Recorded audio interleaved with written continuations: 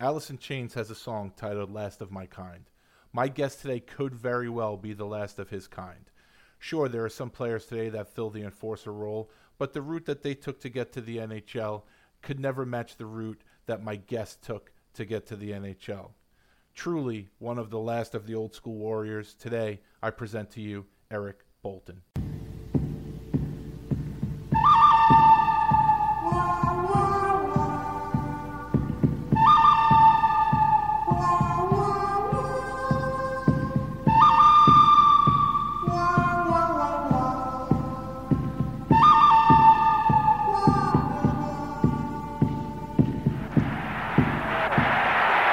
Nystrom really getting some good right hands in.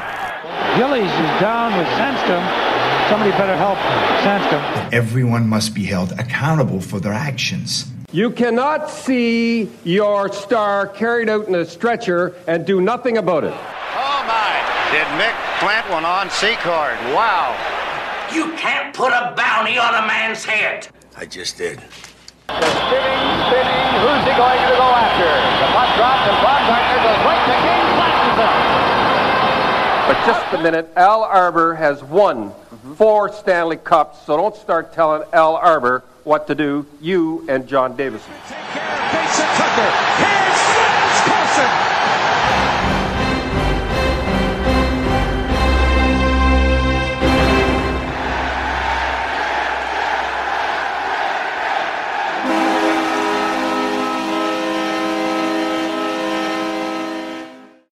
Welcome back to Coliseum Chronicles, the Penalty Box. I'm your host, Joe Lazito. If this is your first time listening, welcome aboard. I'm so happy to have you. I hope you enjoy this episode, and if you have a chance, go back into the archives. This is episode number 23, but there's probably 30 or so episodes because I've had a couple of 2-part episodes. I've had one 3-part episode, and so there's plenty of material for you to listen to if you're new to the program. And if you're a listener who is a continual listener, a repeat listener, thanks for coming back. I really appreciate it. Along those lines, if you are listening to this, if you could do me a favor, could you please hit that subscribe button, hit that like button, and if you have a minute, could you please rate and review the show? I keep saying I'm going to look into this, but I never do, and next thing I know, it's the following week, and I'm doing another one of these intros. I'm guessing, and I've heard other people say it, if you get more ratings and more reviews, I guess your show pops up with their algorithms. When people are searching for podcasts, I guess mine would pop up more in the hockey category. And, you know, it can only help the show grow, and I know I have some pretty hardcore listeners out there, and I appreciate it. If you haven't rated or reviewed the show, if you wouldn't mind doing that for me, that would really be great. Also, if you're not following me on social media, please do so. I will reciprocate. On Twitter, my handle is @Joe_Lozito. And the show Twitter is @CollySinBinPod. Coliseum Chronicles, the Penalty Box wouldn't fit for the @ so I went with @CollySinBinPod. Easy for me to say. So if you don't mind, please give both of those a follow. I will follow you back. And again, it's only stuff like that will follows and retweets and replies and conversations. It'll bring more awareness to the show. It'll help grow the show, and that would be great.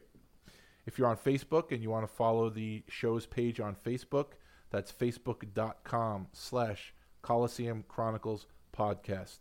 I'm also on Facebook with my personal page, but well, you've scrolled through your Facebook feed. It's pretty much, I would imagine, a lot of political bullshit, so I pretty much don't keep up with my personal page. But I do keep up with the podcast page, so if you want to give that a like or a follow, I think it's a like. I honestly don't know on Facebook. I've had it for a few years, but I'm still pretty much a noob. Instagram, I do not have a separate show account. It's just my personal account, but pretty much everything I post on there is about the show. And my Instagram handle is Joseph_Lozito. So if you follow me, I will follow you back.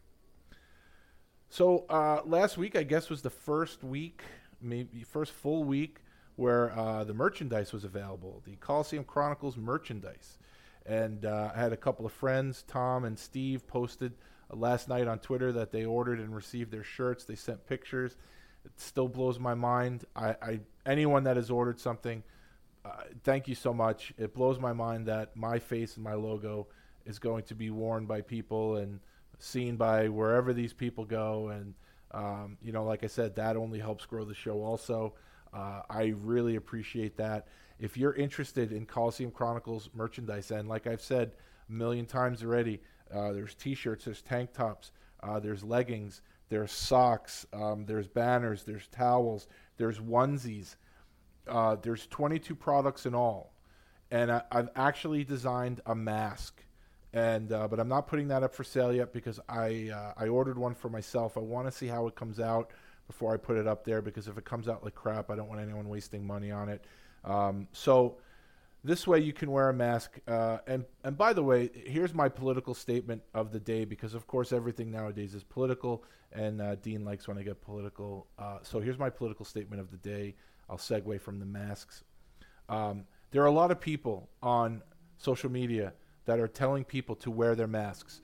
And it's ham and eggers like myself up to celebrities, and I did air quotes, to people in politics, everybody. Wear your mask, wear your mask, wear your mask. Well, there are other people who do not want to wear a mask. And if you haven't learned by now that one side is not going to listen to the other side. So all these people, we're months into this pandemic already.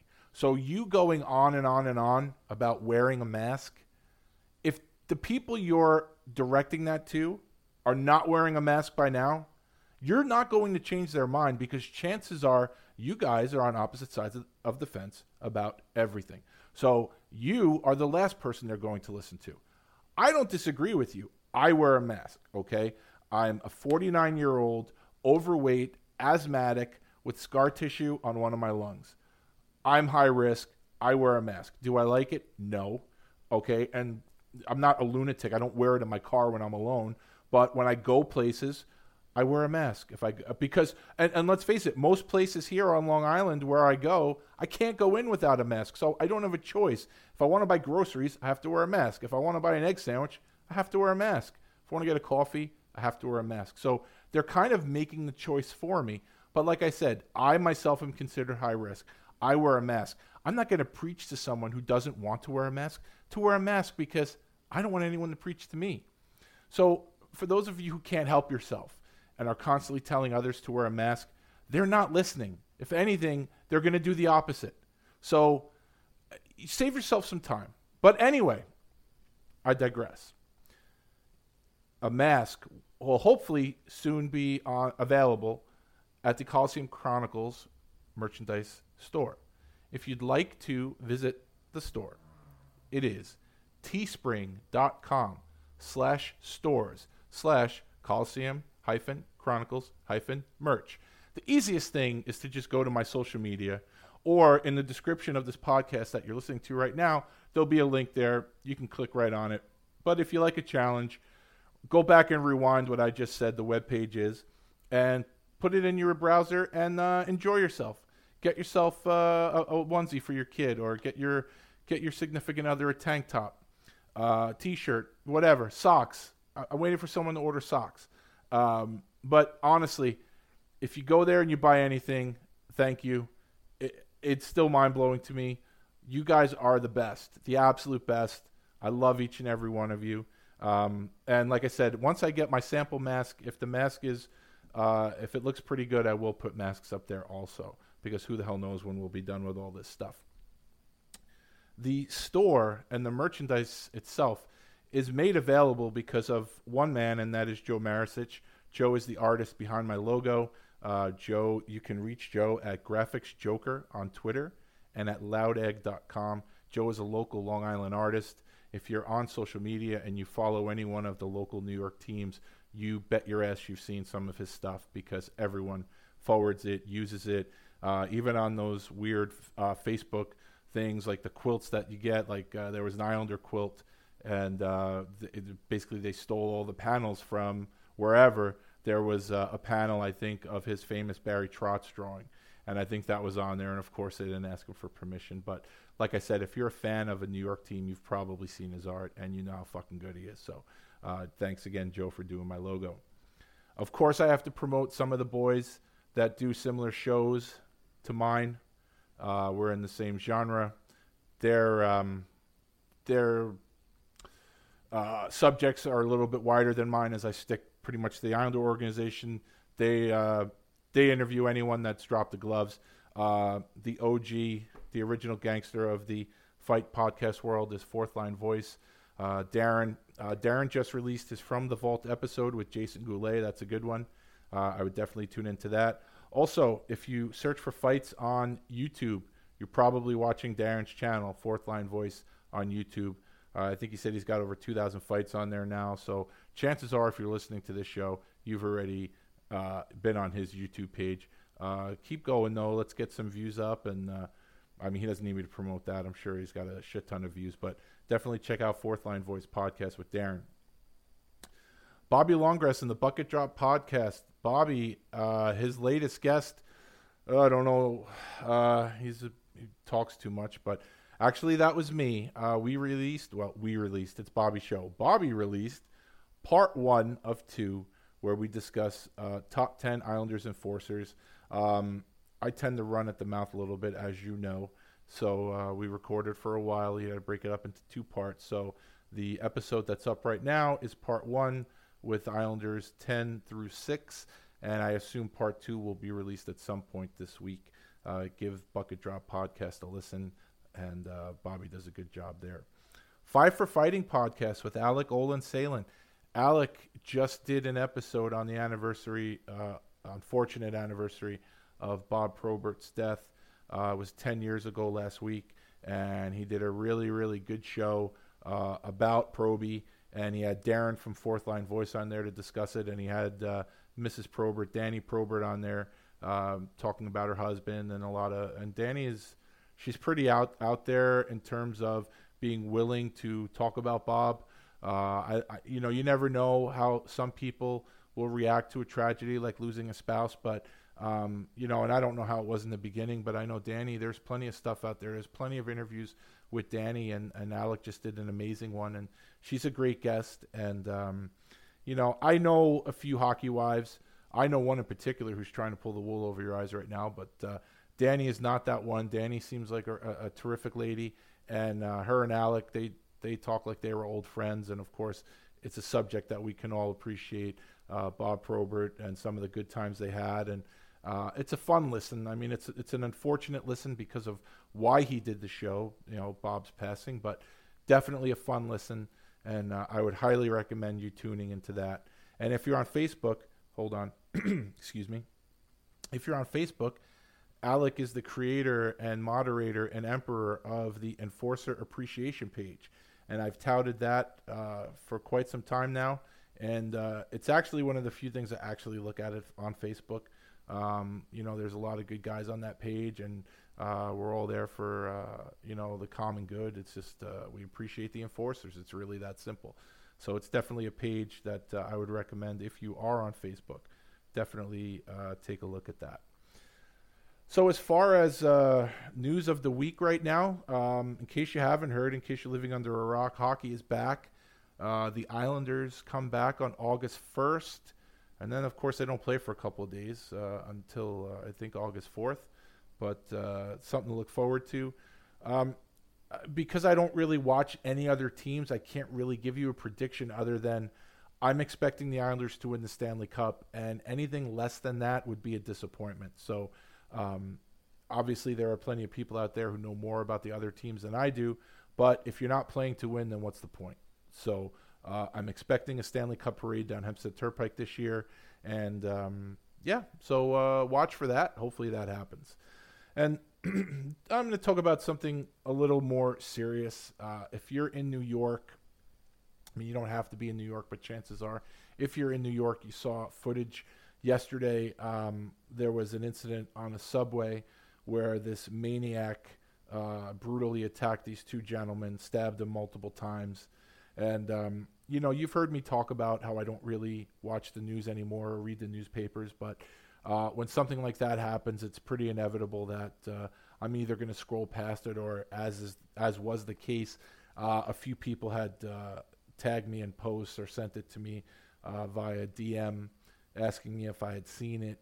And, it's just, like for me personally, obviously it brings back some memories, but to actually watch it go down, watch it happen to someone else, it's unnerving, and it's unnerving that nobody tried to help them. And, I think the police arrested him, but, the fact is, if he is arrested, which I'm pretty sure he is, when they grabbed him, they should have put a bullet in his head, just like if I didn't have two cowardly cops on the train that day with me, if they would have arrested Maxim Gelman, they should have put a bullet in his head. But this guy yesterday, I really don't care what his situation is. What I know is what I saw in the video. He stabbed two people who weren't doing anything except minding their own business and going from point A to point B. So this animal that stabbed these two guys, yes, I wish they would have put a bullet in his head. But, if you live in New York with all the stuff that's going on here, I've said this a million times since everything happened to me. I'm actually surprised stuff like that didn't happen more often. I mean, I say it all the time when I'm on the subway and we are absolutely crowded. I mean, loaded, just loaded. I mean, you smell the person next to your breath or their pits or anything like that. It's disgusting. And you're that close to someone. A deranged person can really do some damage in a short amount of time on a New York subway or in Penn Station during rush hour. I'm actually surprised that this doesn't happen more often. But with the way things are going right now in New York City, unfortunately, I'm not sure this is the last that we're going to see of something like this. So anyone going to New York City, just be careful, because it really is. The mayor is turning New York City into Thunderdome, and it's a real shitty place to be right now. It's actually reminding me of the New York City that I grew up with in the 70s, where it was like the Wild West, and it's unfortunate.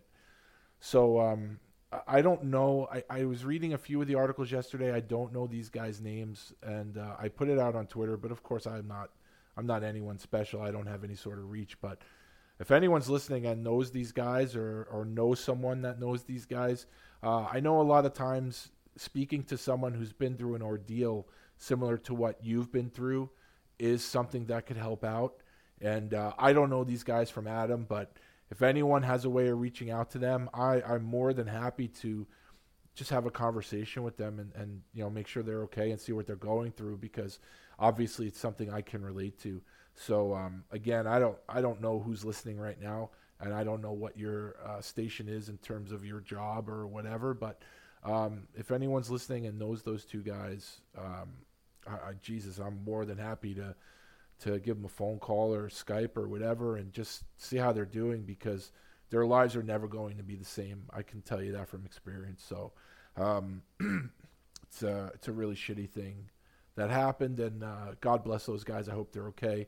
And to the guy who stabbed them, go fuck yourself. I hope you die. Sorry. I hope you die. And I don't care if you think I'm being a little bit ignorant or whatever. The guy stabbed two people. He tried to kill them. He doesn't deserve to live. It's as simple as that. So I tend to be a little extreme on this stuff, and if you don't like that, I don't know what to say. But anyway, God bless those guys. I hope they're doing okay. Finally, let's get to my guest today. My guest today is Eric Boulton, and this was a fun one for me. Eric and I actually had never spoken before the interview. I think he's the first guest that I've had where I haven't had any sort of relationship with. And it's actually weird because he was here for a few years, and every time I would go, after a game or to a practice or something, for whatever reason, it just never lined up where he was available, or I left before he came out, or he left before I got back. It was just a very weird situation that him and I never met up. But obviously, he's someone that I've been a fan of for a long time, and it was great to finally talk to him.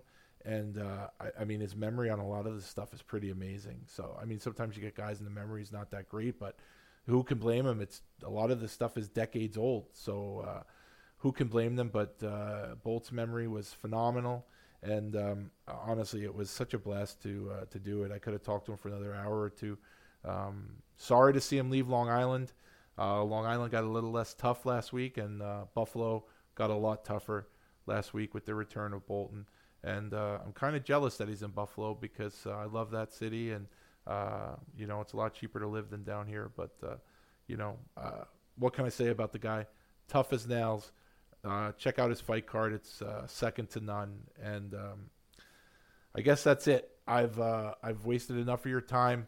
You actually tuned in today to listen to Eric Boulton, so I'm going to give the people what they want. Ladies and gentlemen, I present to you Mr. Eric Boulton. Ladies and gentlemen, it is an absolute honor to bring an interview with you tonight from one of the last true enforcers in the NHL, one of the last true warriors, a guy that had a great career, and as I'm fond of saying, it makes me happy that when I look at the back of his hockey card, it says New York Islanders. Tonight, I'm happy to bring you a chat with Mr. Eric Boulton. How you doing tonight, Bolt? I'm great, Joe. How you doing? I'm doing fantastic. So, thanks for having me. Oh, man, it's a pleasure. Thank you for making time for me, man. I really appreciate it. So my first question to everybody is, when you were growing up, and you're growing up in Nova Scotia, I grew up here, I grew up in Queens and grew up on Long Island. When I was out on the street playing street hockey, I was always Clark Gillies. I was always Bobby Nystrom. If I had a time machine and I went back to see a young Eric Boulton on the pond, who was Eric Boulton? Who was your favorite player? Probably about three guys. I would say Mark Messier, Wendell Clark, and Bob Probert. Those are my three guys. Guys that could obviously chuck them pretty good and also put the puck in the net. Those are the guys I pretended to be. Not too bad. Not too bad. I'm partial to Wendell and Proby on that list. I'll tell you that much. But yeah, no, not a bad trio there. So we're gonna start with your minor hockey in Cole Harbour. So I wasn't able to find any information really. I saw that you played for a team called the Cole Harbour Fishermen and the Cole Harbour Colts. And for the Fishermen, I see that you played 44 games in 92-93, 27 points, 212 penalty minutes. So is it safe to assume that this is typical Canadian minor hockey, where it's like prepping you for major junior, and sometimes it gets a little physical? Well, definitely. Back then, I played as a 16-year-old in the Maritime Junior Hockey League, and I wasn't even supposed to play. I was going to play midget AAA for the Halifax McDonald's that year, and my old Pee Wee coach was actually coaching the Cole Harbour Colts at the time, and he just invited me down in the summertime for a skate. And after a skate, he called me in. He goes, "You want to play?" And I'm like, "No, I'm not playing junior this year. I'm supposed to play AAA midget." And my dad's like, "No, you're playing." First of all, it saved him $1,500, I think, and because we didn't have to pay to play junior. But he thought that was the right move, and I fit in just fine. I was a big kid that played physical, but I really was kind of an all-around player. I could put the puck in the net back then. But back then, the Maritime Junior Hockey League was all the old tough guys that couldn't make it in the O anymore. They all came down there and they got paid. Nice. So that's when I got my first couple scraps down there, and I did well, and then they all started gunning for me. So everyone knows how tough people from the Maritimes are, and before you had played pro, there were several guys from Nova Scotia that played pro before you. Guys like Bill Riley, Frank Beaton, those may be a little before your time, but then there's guys like Cam Russell, Craig Martin, Dennis Bonvie, Dougie Dowell.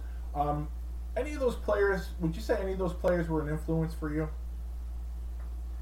Well, I actually used to skate a little bit with Dennis Bonvie. Okay. He was getting ready to go off to the OHL, and I was probably still in Pee Wee, maybe going in the Bantam. Yeah. And it's a funny story. We kind of got in a little tussle in front of the net, and he knocked me down. I was scared to death of him, but I grabbed him by his feet, and I pulled his feet out from under him. And then everyone kind of came in and got in the way, and then I went to the locker room. I was like getting out of there as fast as I could. Probably a good move. Yeah, so I kind of followed his career in the OHL leading up to before I got there. So I kind of looked up to him, and now we're sitting in it. Actually, we fought a few times in the minors and in Buffalo when he was in Boston. And now we're sitting in the press boxes together scouting. Yeah. So, great guy. Oh, Great yeah, guy. definitely.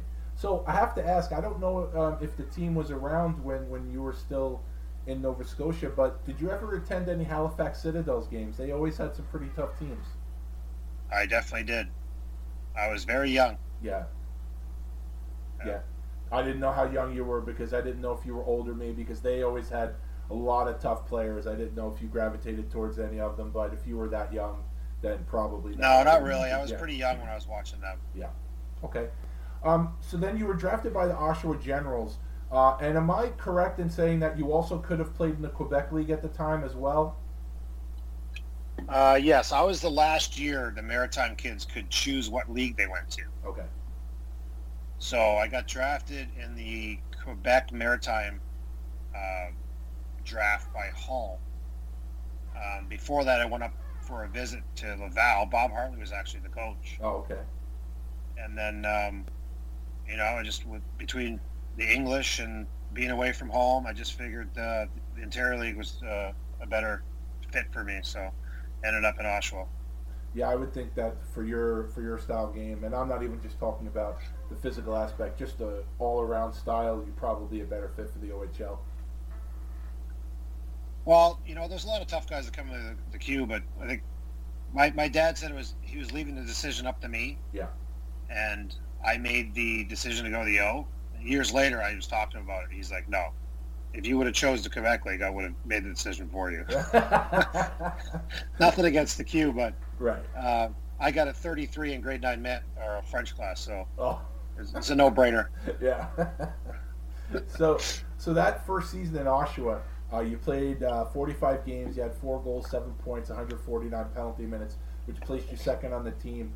Some of the guys, some of the tougher guys that you may have played with there, is it Rob and Jason McHewitt? Are they brothers? Oh, yeah. Okay. And you played with the Sean Brown, but it's not that Sean Brown. You played with that Sean Brown a few seasons later. So 2 questions. One, how was the transition from the Maritime Juniors, the league you played in the Maritimes, to the OHL? And from your rookie season, what did you have any wow moments as a rookie with Oshawa? Well, I was a meathead back then. I was just trying to make a name for myself and fight anybody, anytime. And I think it was one of my first games. We're playing Detroit, and I'm skating around a warm-up, and I'm staring down the biggest guy on the other side, and I'm doing the laps. I don't think I even have shoulder pads on at the time in warm-up, trying to play the role a little bit. Yeah. And I'm doing laps, and I start yelling at this guy, and he kind of looks at me with a funny face. And I keep doing laps, patrolling the red line, being an idiot. And I get back in the locker room, and I'm like, to the veterans, I'm like, who's this Eric Cairns guy? And the guys knew I came from the Maritimes. They know Bobby, so they haven't seen me fight before. They assumed I was tough, right? So they just wanted to see me fight Cairns because nobody else wanted to. Right. They're like, the veterans were like, oh, he's just tall. He's not tough. I'm like, okay. So I go right for Eric. He still laughs about it to this day. If you ever talk to him, you got to ask him about it. I will. I go right for him, and I've never fought a guy that big in my life. And felt like I was 6 feet away from him. He just grabs me and just the size of his hands. Yeah. Oh yeah. It's like catcher's mitts coming at you, and he just started wailing on me. I hung in there and ended up doing okay. So yeah. But that was my first fight in the O, I think. Wow, that's a tough inauguration there. Yeah, because he was, I think, 2 or 3 years older than me. Wow. I was wondering if that was going to end up being Cairns when you said Detroit. I'm like, I wonder if he's going to get Cairnsy. So, very good. So, at the end of that season, you found yourself drafted by the Rangers, 9th round, 234th overall. Now, my question is, had you spoken to any teams? Had you spoken to the Rangers? Did any other teams express any interest in you? Oh, no, absolutely not. We had, I think one of our Oshawa scouts was a Ranger scout also. Mm-hmm. And we had plenty of guys ranked that were supposed to get drafted. And obviously, I'm not thinking I was going to get drafted or even contemplating it. Yeah. I didn't go to the draft or anything. I was out with my buddies, And I get home one night, and I honestly didn't even know the draft was going on. Yeah.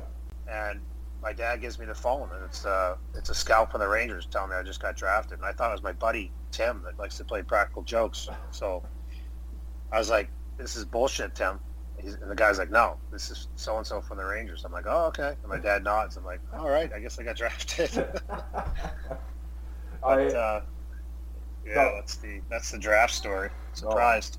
That's awesome. To say the least. So 94-95 was a lockout year. Did you end up going to camp with the Rangers that year? And if you did, what was that experience like, going to camp with a team coming off a Stanley Cup win? Yeah, I went to camp. I think I ended up going to three Ranger camps. I mean, look at the list of guys that were there. You walk in, it's like Messier, Graves, Leach, these guys. I mean, just in awe. Yeah. Joey Kosher, guys like that. It was amazing. And then I think the next camp I was there with Gretzky. So let me see. I noted that one. Let's see. I bet you didn't know this. Who played with Gretzky the whole camp? Well, I did because I heard your interview with Struts. So I didn't know that until I heard that interview. But we'll get to that. So yeah. So that first camp with the Rangers, I'm assuming you. I would imagine they did like a lot of teams. Did they separate their veterans from the rookies?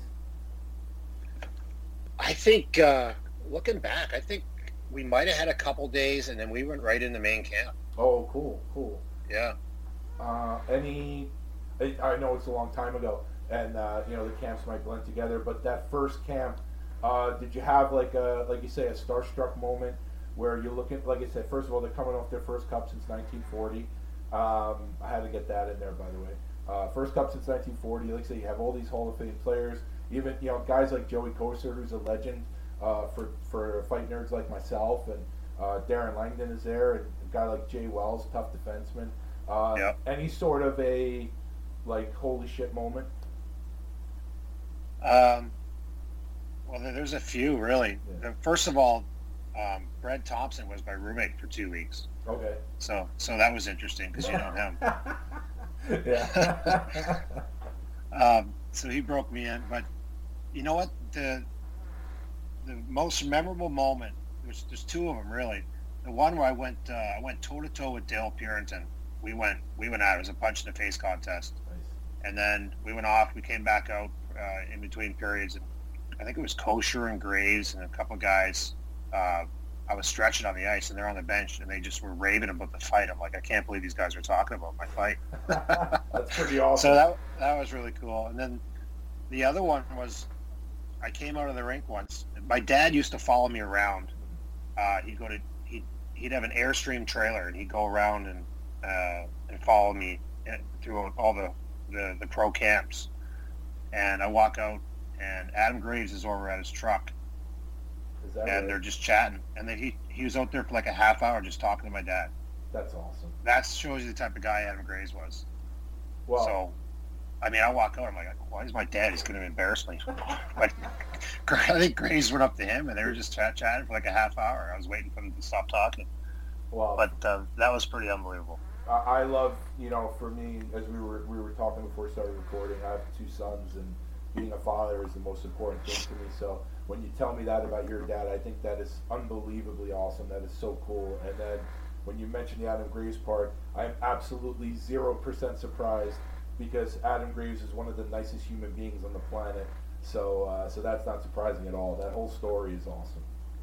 Yeah, he's definitely a character guy. He showed it there. Yeah. He didn't have to stop and talk to my old man. Yeah. So after camp, you go back to the OHL with Oshawa. You end up playing 27 games. 7 goals, 12 points, 125 PIMs, and you have a new teammate on the team, someone who I haven't spoken to in a very long time, but a tough guy in his own right, Nathan Parrott. Yes, yeah, Nathan Parrott. He came in as an 18-year-old. Actually, Stan Butler, I think, coached him the year before. So they drafted him, they brought him in, and he actually kind of pushed me down the lineup a little bit. They were playing him a ton. That's why pretty much halfway through the season, I got traded. That was one of my questions. What led to the trade to Sarnia? So you think Parrott on the team was one of the precursors to you being traded. Well, a little bit, but the story goes like this. We had 3 guys get traded probably a week or two to Sarnia before I got traded. Okay. And do you know Dennis Maxwell well? I've never met him, but I'm aware of his resume. Okay, so he was the tough guy for Sarnia, and he had to do all the work. And he was a complainer. And one day he walks up in front of the bus to Mark Hunter, was our coach in Sarnia, and he's like, I'm sick of being the only guy here. We need another tough guy. And he's like, all right, who do you want? And the 3 guys that just got traded from Oshawa prior to me, they said, get Boulton. Next day I was on in a car going to Sarnia. So Right. basically Dennis Maxwell asked for me, and Mark Hunter made it happen the next day. Well, actually, those were 2 of the 3 guys I was going to ask you about in Sarnia. Obviously, Dennis Maxwell, anyone that follows the fight game like I do, we're well aware of Dennis Maxwell. Another guy who doesn't fight as much as you guys, but would fight a little bit and be more of a little, like an annoyance, is Brendan Urema. Oh, yeah. I was good buddies with Brendan Yeah. back in the day. Yeah, so I didn't know if you had any good Brendan Urema stories. He just... Listen, he was just a mouthpiece. Yeah. But he would back it up. He'd get under everyone's skin. Everyone hated him, but he would back it up. Yeah. Mm-hmm. Yeah. But he could also put the puck in the net. Definitely. So, yeah, he was a good player in junior. And as you mentioned, Mark Hunter, I believe he didn't start the year as the head coach there, but he did take over some part way into the season. I have to imagine that he liked you, obviously, if he traded for you. Did you like playing for Mark Hunter? I would imagine so. It was a great experience. He was such a good coach.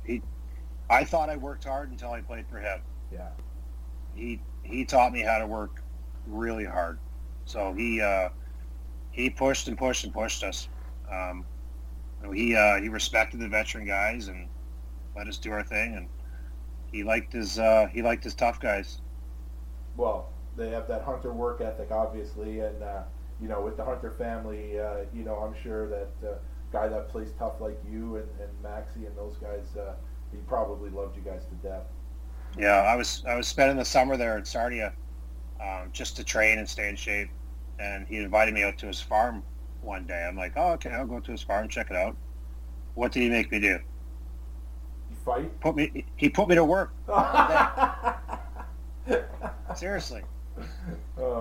He wants to keep you in shape. They have the soybean farm. No, I don't know what he's doing, but he just made me work all day. It was pretty funny. Cheap labor. But no, he was a big influence on me. He was great. So when you were with Sarnia, I'm assuming that the rest of that season you probably had to play Oshawa at least a few times. How were those games when you would go back into Oshawa? Well, they're in the other division, so I think we only played them once, I think, that year. But yeah, obviously when you go, I think the following year we played them in Oshawa. Obviously when you play your former team that trades you, you're a little more hyped up, but I don't think I got in any fights or anything. Was that in Oshawa or was it home in Sarnia? I think it was in Oshawa. How did the fans welcome you back? I know a lot of times with the tough players, if you guys get traded, you come back to the place you played, even though you're in the other team's jersey. Fans still love you. Did you get a good reception going back to Oshawa? Yeah, definitely. They had great fans. They loved their tough guys there. There was nothing but respect when I went back. That's awesome. So now we get to your second camp with the Rangers. This is not the camp with Gretzky yet, but there was a guy similar to the first camp where you had a bunch of the legends and everything. There's another guy in this camp who is my most hated player ever.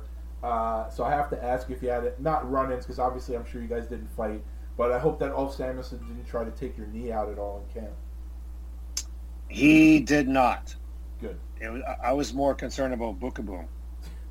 What, taking your knee out or trying to fight you? No, every time I tried to just to finish my head, he'd bring his stick up and put it right in my face. Yeah. And so Adam Graves grabs me on the bench. He goes, he does that again, just beat the shit out of him. So I went chased him around one shift. He never did it again. Oh, very cool. Now, I have a picture, and I don't know if it's from this camp or probably the next one, but we had already mentioned that you had done Jason Strudwick's show, and I know you fought him in a rookie game. I don't know if it was this camp or the camp before or after, because I have the photo. I don't know if you remember that fight with Struds. Oh, I remember it well. How'd it go? He doesn't really remember it because when he mentioned it on his show, he wasn't too familiar with it. But I remember fighting him behind the net, and he punched me. Obviously, you know the way I fight. I take a couple to give a couple. I like the long fights, but he throws those quick ones over the top, and he hit me in the face probably 20 times in a row, and I just couldn't get going. Yeah. He just wouldn't stop punching me. So I didn't do too well in that one. And then obviously the period ended. We went back to our locker room, and I came out with no elbow pads on, my jersey not tied down, and I got out of my jersey the second one. You can call me a cheater if you want, but I did better the second one. No, I will not call you a cheater. I will say you made adjustments. How's that? Yes, that's what you can say. So after that camp, you play in Sarnia. So now Maxwell's gone, Brendan's still there, and the other Sean Brown, the one that people probably associate with hockey, especially NHL, he's there. Now, how was Sean in juniors? Was he fighting the heavyweight guys, or was that pretty much left up to you? At that point, he was more of a player. He did it a little bit more when he was younger, but he already established his name. Yeah. He would definitely fight when he had to. He actually had a really good one with Joe Thornton when Joe Thornton was, I think, probably a 16-year-old. They went toe-to-toe in Sault Ste. Marie. Oh, nice. Yeah, Sean was a tough guy. He didn't have to do it a lot that year because he was more relied on to play the game. Yeah. The only fight that I could find, and I didn't find the video, I just saw a list of the one fight from that year. And obviously with 243 penalty minutes, you had more than one fight. And by the way, just for people listening, 43 points in 66 games also, by the way. But the only fight I found on the fight card was Matt Odette of Kitchener. I don't know if that was anything, but I figure since it's the only fight I have listed, I'd ask if you remember that one, or if you could tell me about any other good ones that you may have had that season. Which is this my last year in junior? This is, yes. Mm-hmm. Yeah, Matt Odette was a big boy. Yes. I ended up fighting him in the East Coast League a couple of years later too. No, I don't really recall what happened in that fight, to be honest with you. Yeah. Maybe he punched my lights out. I don't know. Or I don't know. You never know. It was a long time ago, so that's okay. That's okay. So we go to camp in 96, 97. Now, for those of you who did not listen to the Jason Strudwick, Gregor and Strudwick show when Bolts was on, I found out that Bolts played on a line in this Rangers camp with two very similar players, Wayne Gretzky and PJ Stock.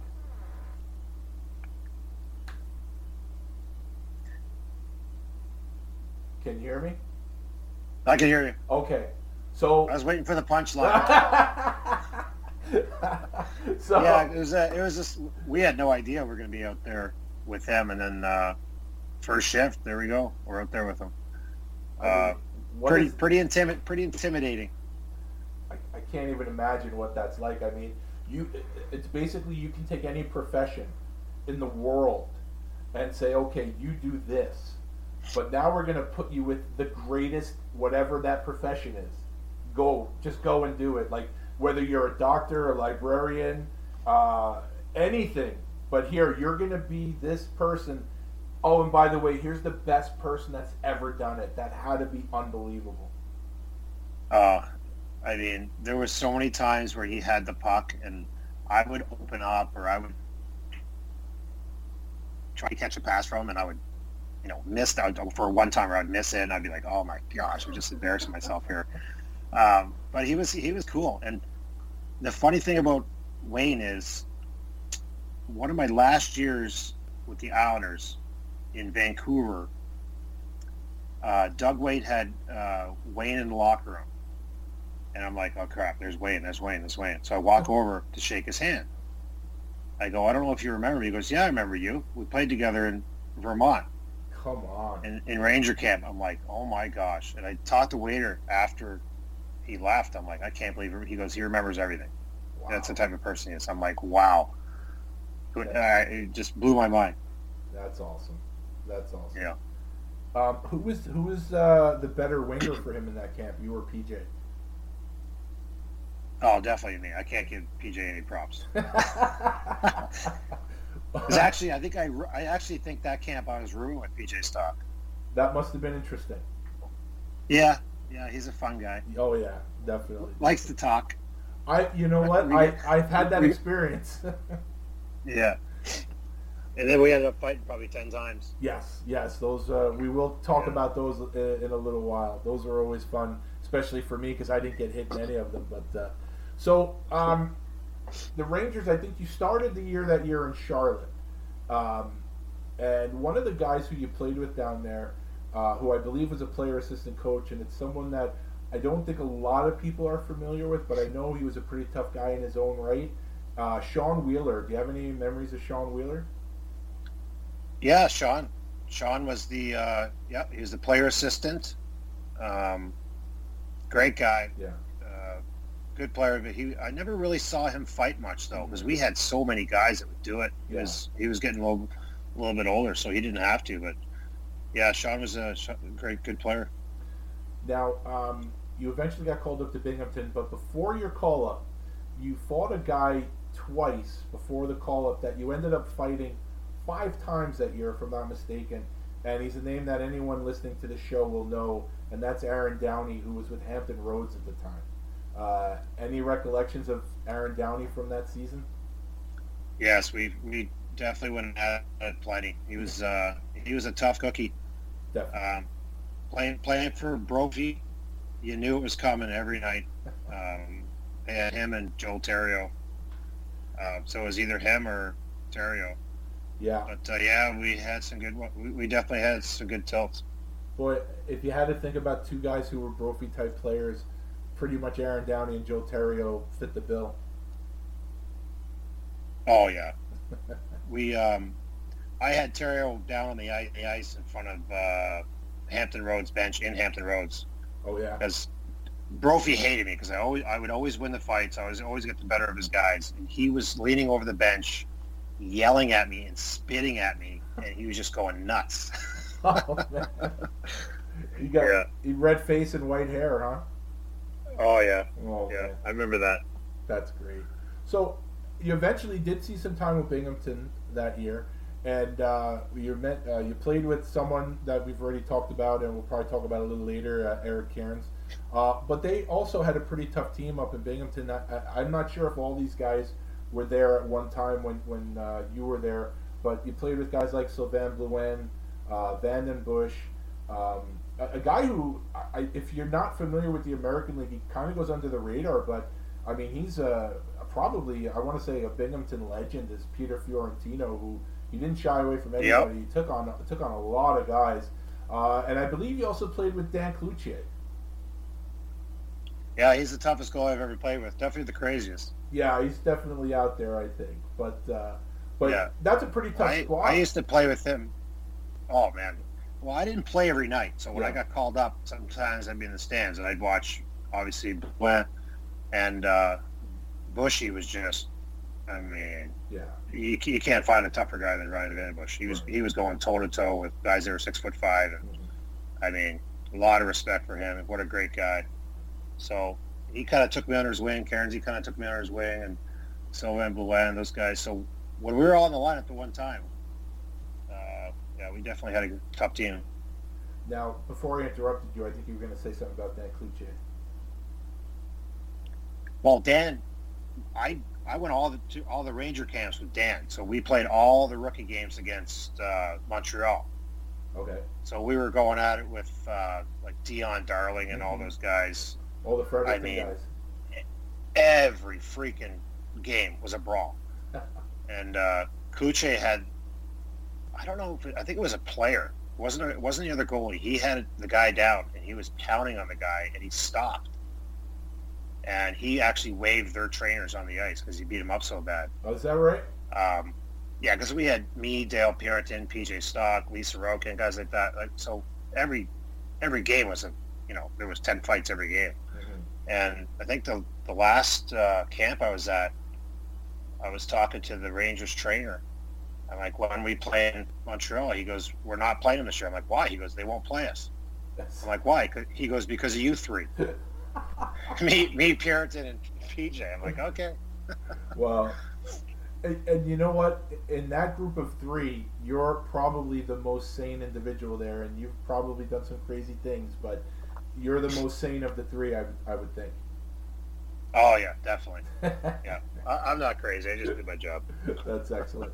Now, I haven't seen any of these fights, but some of the bigger names that you fought in when you were with Binghamton, I'll just rattle off some names, and if anything clicks, anything good, let me know. So, Christoph Oliwa with Albany, Wade Belak with Hershey, Kevin Sawyer, Providence, Peter Le Boutillier with Baltimore, and Big George Larocque with Hamilton. I don't know if any of those fights jump out at you for any reason.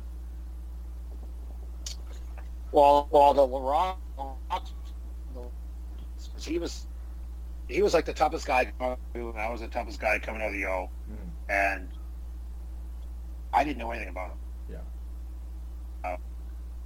Not a thing. I figured I'd mop the floor with him, and I didn't know he was to crap me in Binghamton. So that was went to the George Larocque. George Larocque, if you don't know he's a building, and then you see him on the ice, you're like, oh wow, that's a pretty big boy. Oh, I mean, I fought him a couple times in Edmonton too, and just when you grab him, it's like wrestling a horse. You can't do anything. It's funny because I think when anyone talks about George Larocque, I think they always end the sentence with, "Thank God he's such a nice guy." Yeah. Well, he got me at Edmonton, and I was pushing up with all my might. He just held me under him. He just throwing lefts. I was just trying to push up, and I was a strong guy, but you feel like a 4-year-old fighting him. Yeah. And I couldn't move my neck for probably 2 weeks. So I'm on the plane on the way home, and all the guys, they kept calling my name, and I kept turning around. I have to turn my whole body, and they just all start laughing. Oh, my God. Oh man! Glad you guys think it's funny. But yeah.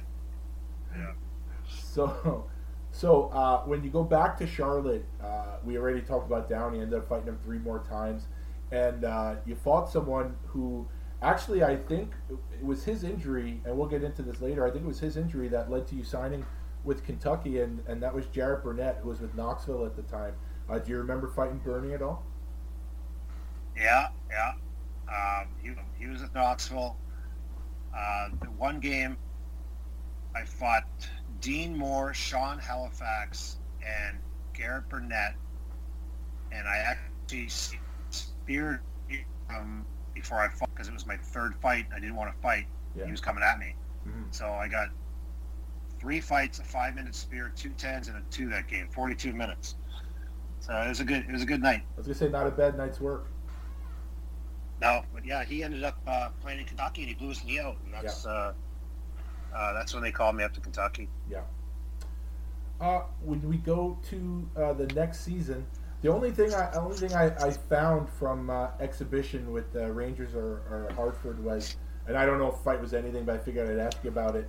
You fought a tough guy in his own right, Jason Norrie, who I think was with the Adirondack Red Wings while you were with Hartford. That's the only fight I know from camp that year. I don't know if it was anything or not. Yeah, I have no recollection of that fight. Okay. Sorry. No, that's okay. Now this year, you split time. You played most of the season with Charlotte. 53 games, 202 PIMs. Pretty tough guys that you played with here. Dale Purinton, who you talked about, Mike Hartman, and Andre Waugh was in Charlotte for a little bit of time. You started the season in Charlotte. You fought some pretty tough guys. Dan Kopech was with Raleigh. Kevin Evans, who minor league legend with Mississippi, and a guy named Carlin Nordstrom, who I know a little bit. He was at Baton Rouge. You fought him 2 times. I don't know if you remember any of those fights. Yeah, I remember those fights. Kopech was a big boy. I think he was playing for Raleigh at the time. Yeah. Yeah, I remember Nordstrom fights. Those were always good fights. I'm trying to think. I think it was Nordstrom was a lefty, if I recall. Mm-hmm. But yeah, he was all those guys down there. They're all trying to do the same thing I was trying to do. They were trying to get called up. So every night there was somebody willing and ready to take you on. So how did you end up playing 8 games for Fort Wayne? Was that a PTO, or did the Rangers loan you there in the IHL? How did that happen? No, what happened was my last year going to Ranger camp, they sent me down to Charlotte immediately after an exhibition game. Mm-hmm. And I thought I had a really good camp. I was doing my job. And, back then, trying to make your way up the ranks with the Rangers was tough. Yeah. They had so many tough guys already. Mm-hmm. So they sent me down. I'm like, all right, I'm never going to play for the Rangers. So what are we going to do? So I asked for my release from the Rangers, and they granted it. And I ended up going down to Charlotte as a free agent. Oh, okay. Just signing there, because my agent at the time, he's like, if you're going to be in the East Coast League, you must be a free agent. So because 30 teams can call it instead of one. So my agent Mike Boulton is actually from Buffalo. He just worked the phones, and finally he kept getting me called up, and I get sent back down. And he get me called up, and Torchetti was in Fort Wayne at the time. Ended up going up there and doing okay, but they just had too many guys coming back from injury, so I got sent back down to the post once again. Yeah, while you were there, though, I mean, you actually ended up, I don't know, did you end up playing with Carla Nordstrom in Fort Wayne, or were you guys there at separate times? I think we were there at separate times. Okay. Another guy I want to ask you about, I don't know if you remember the name Rob Weingartner. Does that name ring a bell? No, it doesn't. Okay. I'm sorry. No, I'm asking you about him only because he's a Long Island kid, and he played pro. He never played in the NHL, but I think the IHL... Fort Wayne was like a blur, just a couple of weeks, and I was back down. Okay, well, someone you fought when you went back down, he's sort of another guy with minor league folklore, and that's Louis Bedard of Tallahassee. I think you fought him 3 times when you went back down. Gosh. Do you remember those? I definitely remember those. He reminded me of Ty Domi. Yeah. Little guy with a big hard head, and he just would chuck lefts and rights, and he would just switch them up. And he could take every punch you threw at him. Yeah. He was a tough cookie. Yeah. Yeah, we had some great tilts, me and him. So the next season, I know that. Did you go to Providence Bruins camp? Because I know in an exhibition game you ended up fighting Steve Webb, who was with Lowell. Yeah. So is that when you were a free agent? You ended up, was it like just an invite to camp, or how did that work out? Yeah, my agent got me an invite to Providence because he knew Laviolette. Mm-hmm. That's when he was there. Yeah. And we played Lowell twice, and I ended up fighting Webby twice. He still talks about that. He didn't fare too well in those. me and Webby are buddies now, so we laugh about it. But he would fight anybody.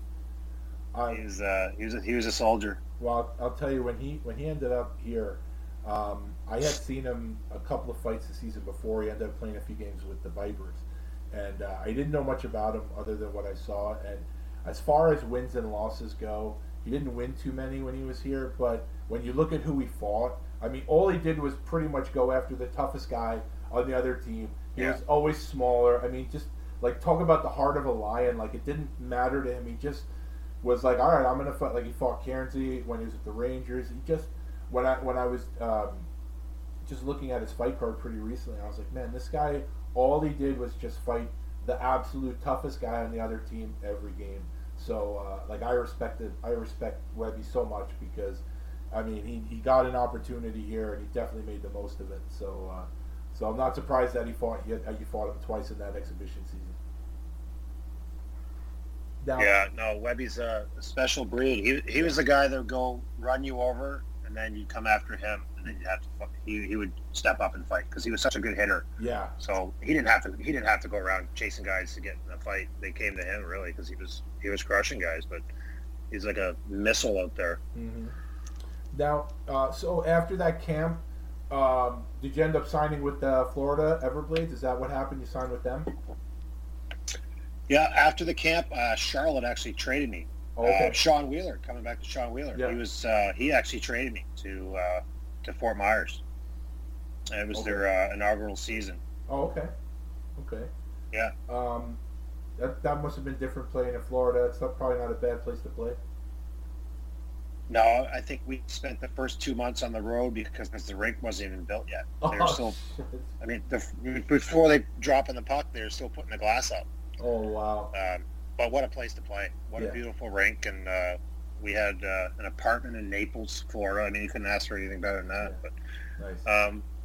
the coach there, Ferguson, he played me a lot. I did well and put up some numbers and started winning my fights, and I wasn't there too long. It's 20-something games. I think I got called up again. Yeah, 26 games, 22 points, almost a point a game, 143 PIMs. So you're only there 26 games. You're still third on the team in penalty minutes. The only fight that I found, and I didn't find the video, just the list. It's a guy who, if anyone here on the island remembers, this guy actually played with the Long Island Jaws of roller hockey, and he's sort of another guy that there's folklore behind him in the minors, and that's Jason Clark, who was with Tallahassee at the time. I'm going to guess, did you run into him more than once, or was it just the one time? I think it was just the one time. I definitely remember the name. I don't recall the fight. But, yeah, I definitely remember the name. He was around a long time. Yeah. And you ended up playing 7 games for Houston. Is that a call-up, or did you have to sign anything with them, or PTO or anything like that? It was just a call-up. Yeah. I went up there for 7 games. That's the year they actually won the whole thing. But once again, they called me up because of injuries, and they had all these guys coming back, and they ended up sending me back down. Dave Tippett was the coach.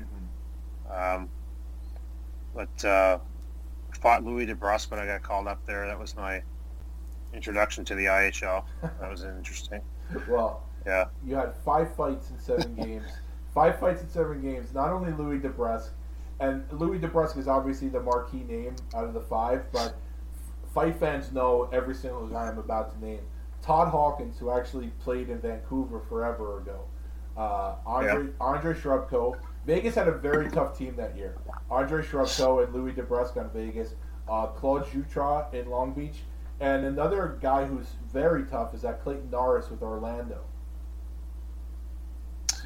Yeah, I remember all those guys. I just, being in awe of Louis DeBrusque and the big name. That's the fight I remember the most. Yeah, of course. Like I said, out of the 5, he's the marquee name, but you definitely didn't pick your spots in your 5 fights in 7 games there. So definitely went after some of the tougher guys.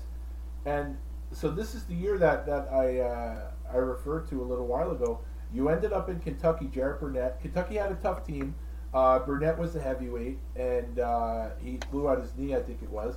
And now you found yourself in Kentucky, and I tell you what, you made the most of it. Some of the guys here that I have you fighting. Well, first of all, I got to ask you about Sean Hines. Sean Hines, I haven't spoken to him in years, but I still say Sean Hines is the hardest shot I've ever seen, and he did it with a wood stick. Absolute bomb. Yes. Nicky Patillo was the assistant coach there. Those two. Well, he was another guy that had like forearms like tree trunks. Mm-hmm. Those guys would be at the behind the goal line. They were throwing wrist shots over the end of the glass from the far end. Is that right? After practice, yeah. Sean Hines didn't do a lot of fighting. He was tough when he did, but he had an absolute blazer. Yeah. How'd you like playing for Nicky Patillo? I loved it. Yeah. Somner was there. He was the head coach. And at the first day I got called up, Patillo calls me into his office.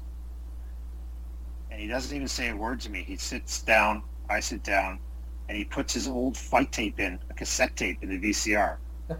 And we watched about 10 of his fights. Yeah. Not a word is said. He looks over me, he goes, "You like that, eh? You like that?" I'm like, "Yeah." He goes, "Okay, see you tomorrow." I walked out of his office. I'm like, "Oh God." Well, that was the whole conversation. Yeah. Well, it's funny you talk about the way shooting the pucks and everything. one of the times, because we live on the island now, but people that know me know we lived in Philly for 10 years. So before you got there, I went to see. I knew Bernie a little bit, and I knew Heinze a little bit. So when they were playing in Philly, I went to the hotel to see those guys, and I actually had. It wasn't a game use stick, but it was like a patterned stick of Fatiu's. So I brought it there to have him sign it. Well, he gets one look at this thing, and he's just grabbing guys. He's like, "Look at this old lumber, and look at what I used to do with this, what I used to do with that." I mean, an ultimate character of the game. I mean, I'm an Islanders fan, obviously, but I have a ton of respect for what Fatiu did as a player. I mean, one of the all-time toughest. So, you know, he was definitely interesting. He would grab us after practice, the guys that would drop the gloves, and he'd work with us, show us, you know, his little tips that he would give us and what to do and what not to do. So, he definitely helped. I can't say enough what you did with the opportunity that you were given here in Kentucky. I mean, just some of the guys that you fought. Everybody knows Reed Lowe, who was with Worcester at the time. I think you TKO'd Martin Later, who was with Adirondack. Next, you also fought Barry Dreger in that game, and I think you fought him the next night. Roger Maxwell, Providence. You fought Scott Parker one night and Steve McLaren the next night, if I read the schedule right. Dennis Bonvie a couple of times. I mean, you basically, like I mentioned before, you looked at the roster, you picked the toughest guys on the other team, and you went at it. And I mean, there's no way that you weren't going to stick. Any of those fights from that time with Kentucky, anything jog the memory that you have any good stories? Oh man, I remember all those fights. That was, you know, I was getting sick of getting sent back down to the coast, so I was going to do whatever I could do. And Somner, he was great. He loved me. He loved the fights. I think the Reed Lowe fight, because he was going through the league just wrecking everybody. Yeah. And so we had an unbelievable marathon. It had been like a minute and a half, 2 minutes, and Somner was jumping up and down on the bench. He was so excited because I held my own with him. It was a good scrap. But Scott Parker, always lots of run-ins with him. He was always a tough guy. He's so freaking big. Yeah. And obviously we talked about Bones earlier, Dennis Bonvie. He's a legend himself in that league. So. Obviously, looking back at being a kid, watching him come up and fighting him, it was definitely memorable. Now, I had mentioned Steve McLaren. He's a guy similar to you, where a lot of times in your fights you weren't the bigger guy, height-wise. You may have been, weight-wise, just as big as the guy. McLaren's another guy, not very tall, but I mean, when I was in Philly, he was there. I mean, it was just a joy to watch that guy play every night. What was it like fighting Steve? Well, we actually had the same agent, so he would get. I'd always get the fight updates from my agent. I'd follow McLaren, and he actually was. He was just killing guys. Yeah. I mean, he threw both hands. Didn't care if he got hit. Both hands just as hard as the next, and I knew I had to fight him. I was actually pretty intimidated to fight him. I didn't know what to do, so. There was a lot of grappling in that fight on purpose. Yeah. Yeah. Well, one thing he was one of the toughest guys that ever fought. Well, the one thing I say about McLaren is he had to follow Frank Bialowas in Philadelphia, and I don't know if you ever played Frank in the Spectrum. He's an absolute legend down there, and and I say this, it would take someone like a Steve McLaren that just really didn't give a fuck, and it's like, I don't care who I have to follow, I'm just going to do my job. And I say Steve McLaren was the perfect replacement for Frank Bialowas, because Frank, I mean, literally there was a period of time in Philadelphia where Frank was he was up there with Lindros as far as popularity with the fans. And, so to get it, the guy that has to follow Bialowas, it's not an easy task, and I don't think there was anyone better suited to do it than McLaren. No, I agree. Like I said before, he's one of the toughest guys ever played. You couldn't hurt him, and he threw both hands. He didn't care. As soon as you thought you had him tied up, he'd be swinging the other hand. Yeah. He had some great fights, man. He was tough as nails. So Scary tough. Oh yeah, and like I said, what you made the most of your opportunity. So you ended up signing a 2-year deal with Buffalo. Were any other teams interested? Was San Jose, were they interested at all after what you did with their farm team? I think they were a little bit, but my recollection was they were a little bit, but it didn't seem like the way to go. So my agent actually here in Buffalo, he was out with Rob Ray one night, and they were just talking about, the season and fighting and whatnot, and they were talking about me and where I should go and whatnot. And Rob Ray said to him, he's like, "I've never had any competition here in 10 years." And a bell went off in my agent's head. He goes, "This is where Bolt's signing, right here." So I ended up signing because they wanted me in Rochester. Yeah. So in order for me to go to Rochester, they just tagged the NHL contract on top. Okay. Like Buffalo had much interest in me, but ended up going to Rochester on an NHL deal and ended up doing well. Very well. But before you got to Rochester, so I'm assuming you went to training camp with the Sabres, though, correct? Yes. So you go to camp, and now it's your first camp that's not a Rangers camp, NHL camp. I don't know how different that might have been. Obviously, there wasn't the talent on Buffalo that there wasn't the Rangers, based on the fact that was like the heyday for the Rangers.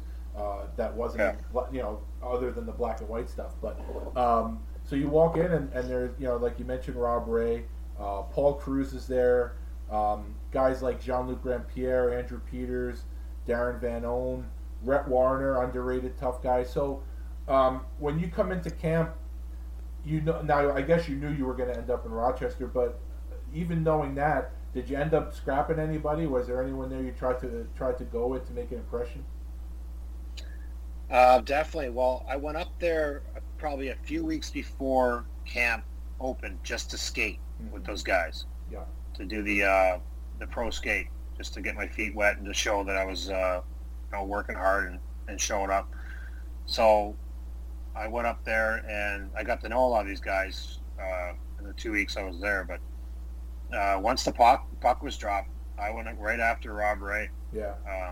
The first shift, and I think he didn't want to fight. Mm-hmm. He was swinging his stick at me, and I was trying to fight him. Mm-hmm. I'm like, all right, this isn't going to happen. So I ended up fighting Cruz. Okay. In one of the inter squad games, and that was it. How'd that go? I don't think it was much of a fight. Okay. It was one of those boring ones that we fell down early or something. I got you. Well, I mean, you end up in Rochester, and it had to feel good playing a whole season with a team that wants you. You're not bouncing up and down with the coast. You end up playing 76 games for 4 points, led the team with 276 penalty minutes. I mean, were you able to actually take a deep breath and say, okay, good, I know we're going to be here? And I don't know if you had a family at the time, but was it actually a great feeling to actually be in one place for an entire season? Oh, it was such a relief. I was, obviously we went through it. I was bouncing around so much before that. Yeah. I knew they wanted me. I knew they needed that, and I was the guy there. So I knew I was safe. But yeah, the next goal was to get called up to the Sabres or get an extension for the following year. So I did the same thing. I went and grabbed the toughest guys in the league and ran with it. Well, one of the toughest guys in the league, you did grab, and you had an absolute slugfest with him. This guy I talked about already, Frankie Bialowas, who was with Hershey at the time. Do you remember that fight? Yeah, I remember it well. Obviously, I knew who he was. Yeah. And he's an intimidating guy. But I ended up knocking him down at the end of the fight. Yeah. After the fight, I just remember the coaches talking about it and the scouts in the stands talking about it. And that's one of the fights really that put me on the map with the Sabres, actually. Yeah, and if I'm not mistaken, the assistant coach at Hershey at the time was one of your old teammates from Rangers camp. I was Jay Wells. I think Wells was the assistant coach. I think Mike Foligno might have been the head coach. So maybe Jay Wells remembered you from camp after that fight. That's a guy. That's definitely a guy in the American League to make a name on it if you can do it. Yeah, definitely. You fought some other tough guys. You ended up fighting Reed Lowe again. Rob Skurlak. Jared Burnett, he's back from his injury. Ended up fighting him.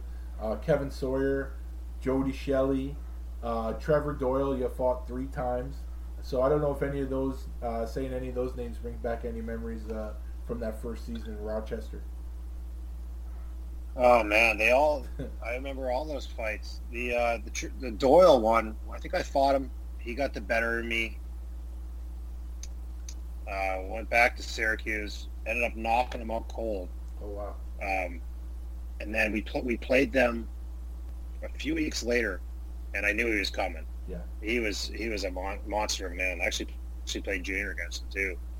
I fought him in Rochester, and I grabbed him next to the bench, and I kind of tossed him into our bench. Okay. Over the boards. Mm-hmm. So I thought the fight was over. I thought my teammates would grab him or something, and they it was like the parting of the Red Sea. They just like all spread out on the bench. Yeah. He stands up, and now all of a sudden he's on the bench. Beat the crap out of me. we had some good wars against the Syracuse back then. We had some good brawls for sure. It was tough. Well, I know later that season you ended up having a line brawl against them. So yeah. I don't know if you remember that line brawl at all. I do. Our coach, he didn't know what was going to happen at the end of the game, so we had last change, so we put all our tough guys out in the ice, and I think it was Darren Van Owen took the face off. He wasn't a centerman. Yeah. And he grabbed somebody, and he beat him up pretty good. Yeah. And then the whole all 5 guys paired off. Denny Hamel had the goalie. Jean-Luc Rampierre that guy was a strong man. He pulled the whole pile down the ice. Wow.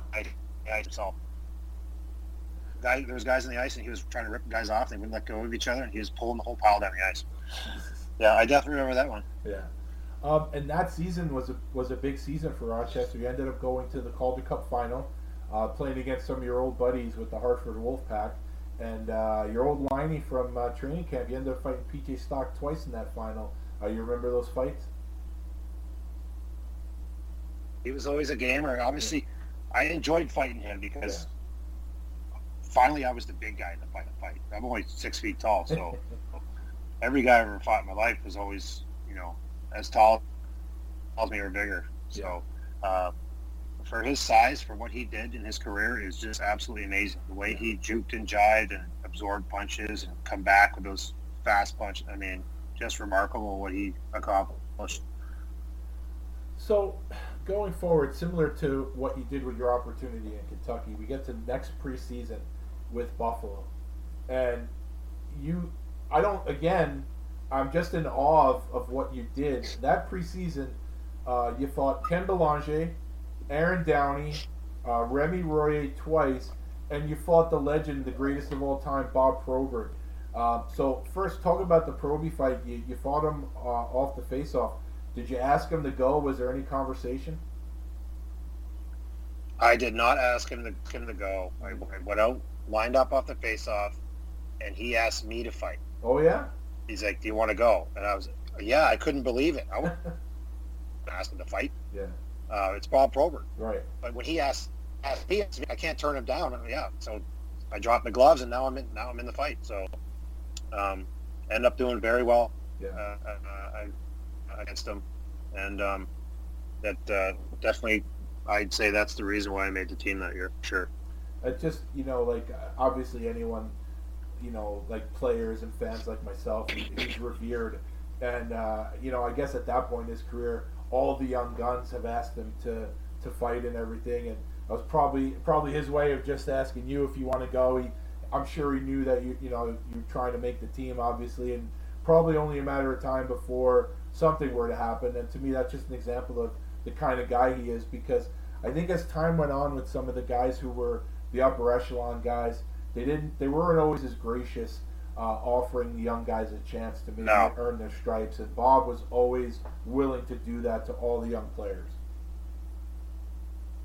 Yeah, yes, I can see what you're saying with the guys that had the long careers. There's not too many guys that want to step up and fight the young guys, but I mean, when he asked me to fight, I almost fell off my chair. He gave me a chance. I did well, and I owe a lot for him for that. A lot of respect. Now, how did you find out that you made the Sabres? Well, they kept me in the hotel for, I don't know, it had been like 3 or 4 months, and I had two good run-ins with Sandy McCarthy the one week, and I did very well in both fights. And I was just in the press box talking to Larry Carey, and he was just asking how I'm doing and whatnot. I'm like, oh, it's okay, we're still in the hotel. He's like, well, you're still in the hotel? Oh, I'm like, yeah. He goes, oh, okay, I didn't know that. Really, you didn't know that? And then the next day at team meal, Lindy Ruff calls me over, and he goes, Boulton, go get an apartment. And that's when I knew I made the team. But they had no idea I was in the hotel. I say anything, obviously.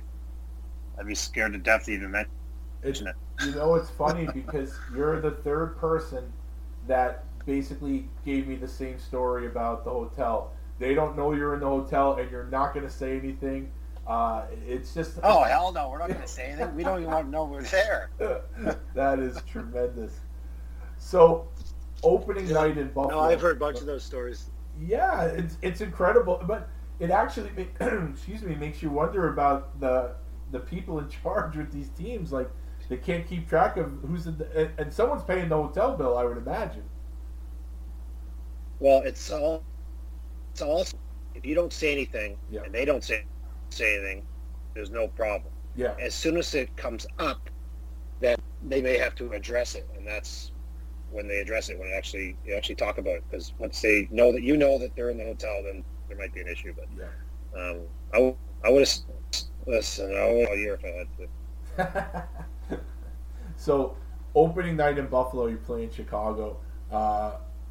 I mean, that had to be an amazing feeling to be on. I mean, first NHL game is always going to be an amazing feeling, but to be on the opening night roster, listening to the national anthem, it had to be an unbelievable feeling. Oh, it was. It was obviously cliche, but it's a dream come true, and a lot of nerves. Just you want to get out there and not screw up. Unfortunately, my first shift, I was the last guy back on a one-on-one, and I heel picked on the boot, fell down. Oh. The guy goes in on a breakaway, and Mika Nornen actually saved my butt. So I get back to the bench. I'm just mortified. Lindy Ruff, he was down, and he's laughing. And he puts his hand on my shoulder. He goes, don't worry about it, son. It happens to everybody. So what a relief. He made me feel a bit better about myself. I don't know. If he was laughing. So Yeah. I mean, if they scored, he laughing. But Yeah. I don't know if you heard, he got hired as Devils coach today. yeah, I just saw that. Good for him. Yeah. So the fight that you talked about with George Laraque with the neck, was your first official NHL fight? Was that fight, or was that the fight that you had later on? No, that was the fight in Edmonton. Okay. Let's see. And then, of course, November 25th, 2000, in Montreal, you score your first NHL goal. You're remembering all these fights. I have to imagine you remember the first NHL goal, too.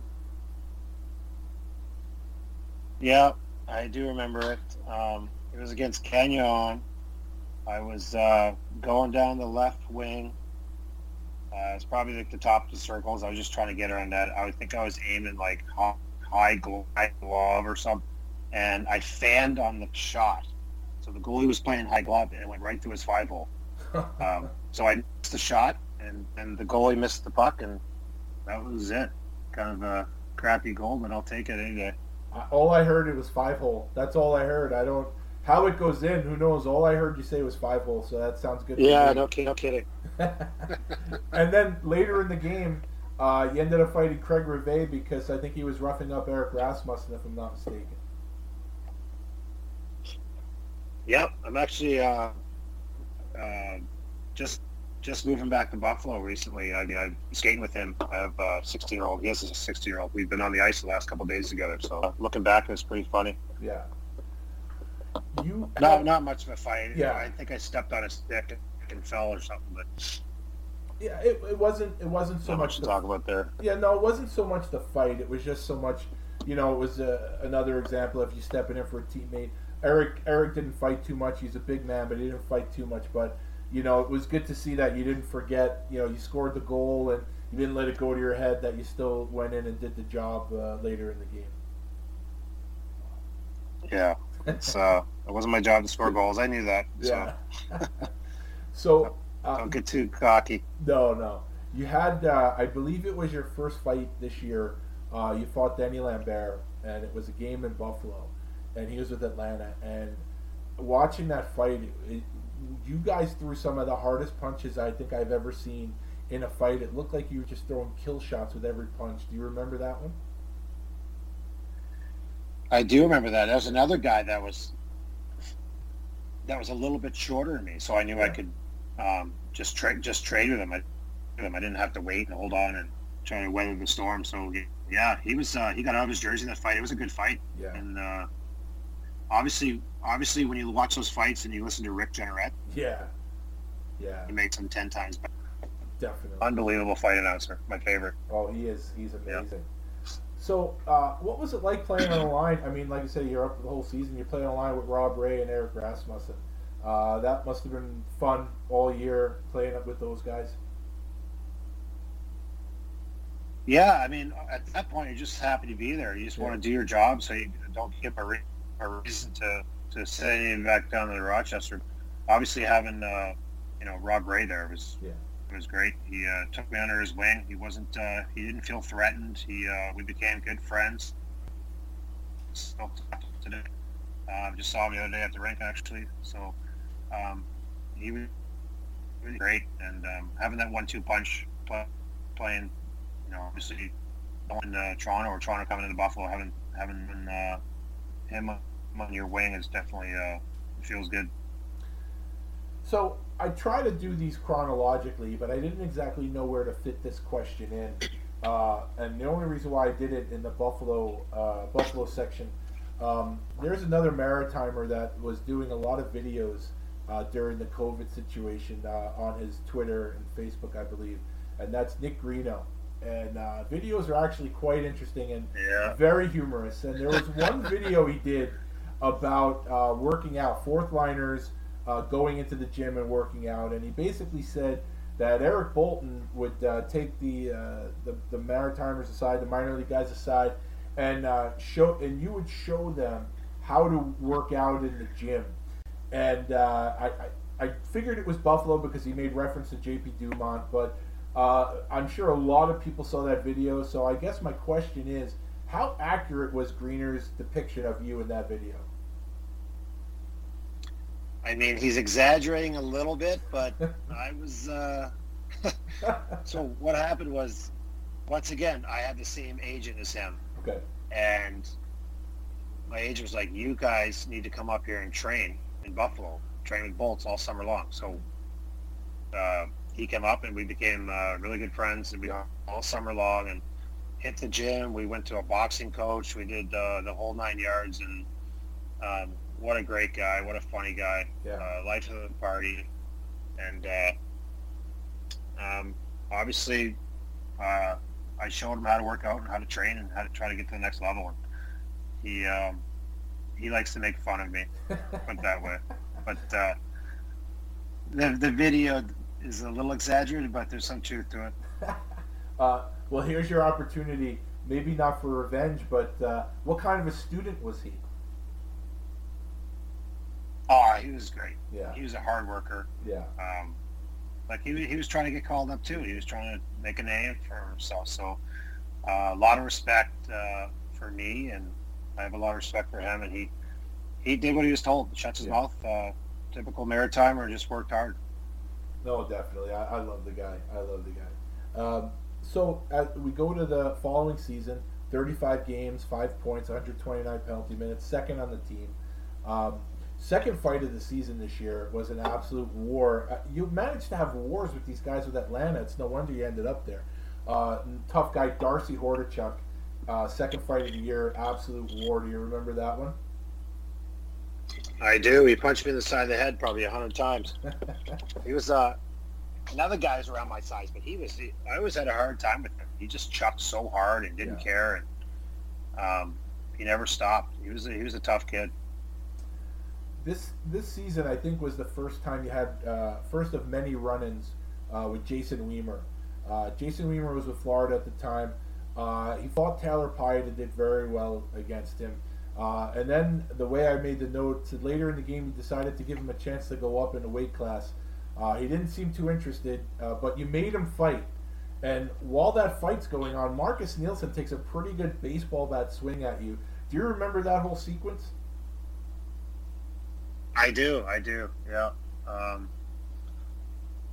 That was our first fight, correct? Yes. Mm-hmm.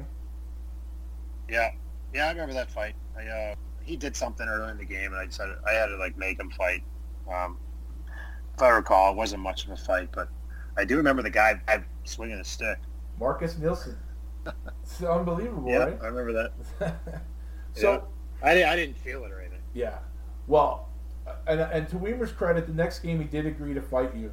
But even before you got your second glove off, you KO'd him. And it led to some classic drama on TV between you and Peter Worrell, where you're in the box and he's on the bench.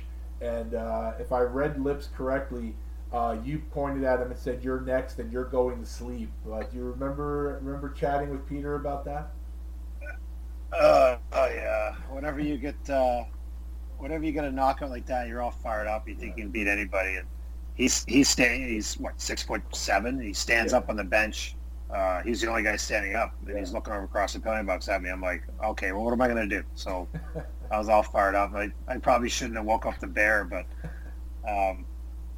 I told him he was going to sleep next, but it didn't quite end that way. No, but like I said on TV, it was excellent drama, that's for sure. Yeah, no, that was a fun game. We're playing chess with the lines, trying to get him out with me, and then me out with him, and I changed, he changed, and then finally I just went over and stood by his bench. I'm like, okay, let's get this over with. And he hopped on, and I had a bad grab on him. Wasn't a good fight. I ended up falling down and covering my head so he wouldn't hit me when I was down. And he was skating off saying I was turtling, but that wasn't the case. But right. I had no choice. Right. No, it's obvious when you see it on TV. It's definitely obvious he didn't turtle. What a hard guy to fight, though, big boy. He ended up breaking my face the next year. Oh, is that right? Yeah, fought him again the next year, Yeah. and I came up with a punch, and he came more over the top and just cracked me and broke my orbital bone. So he got his revenge. Yeah.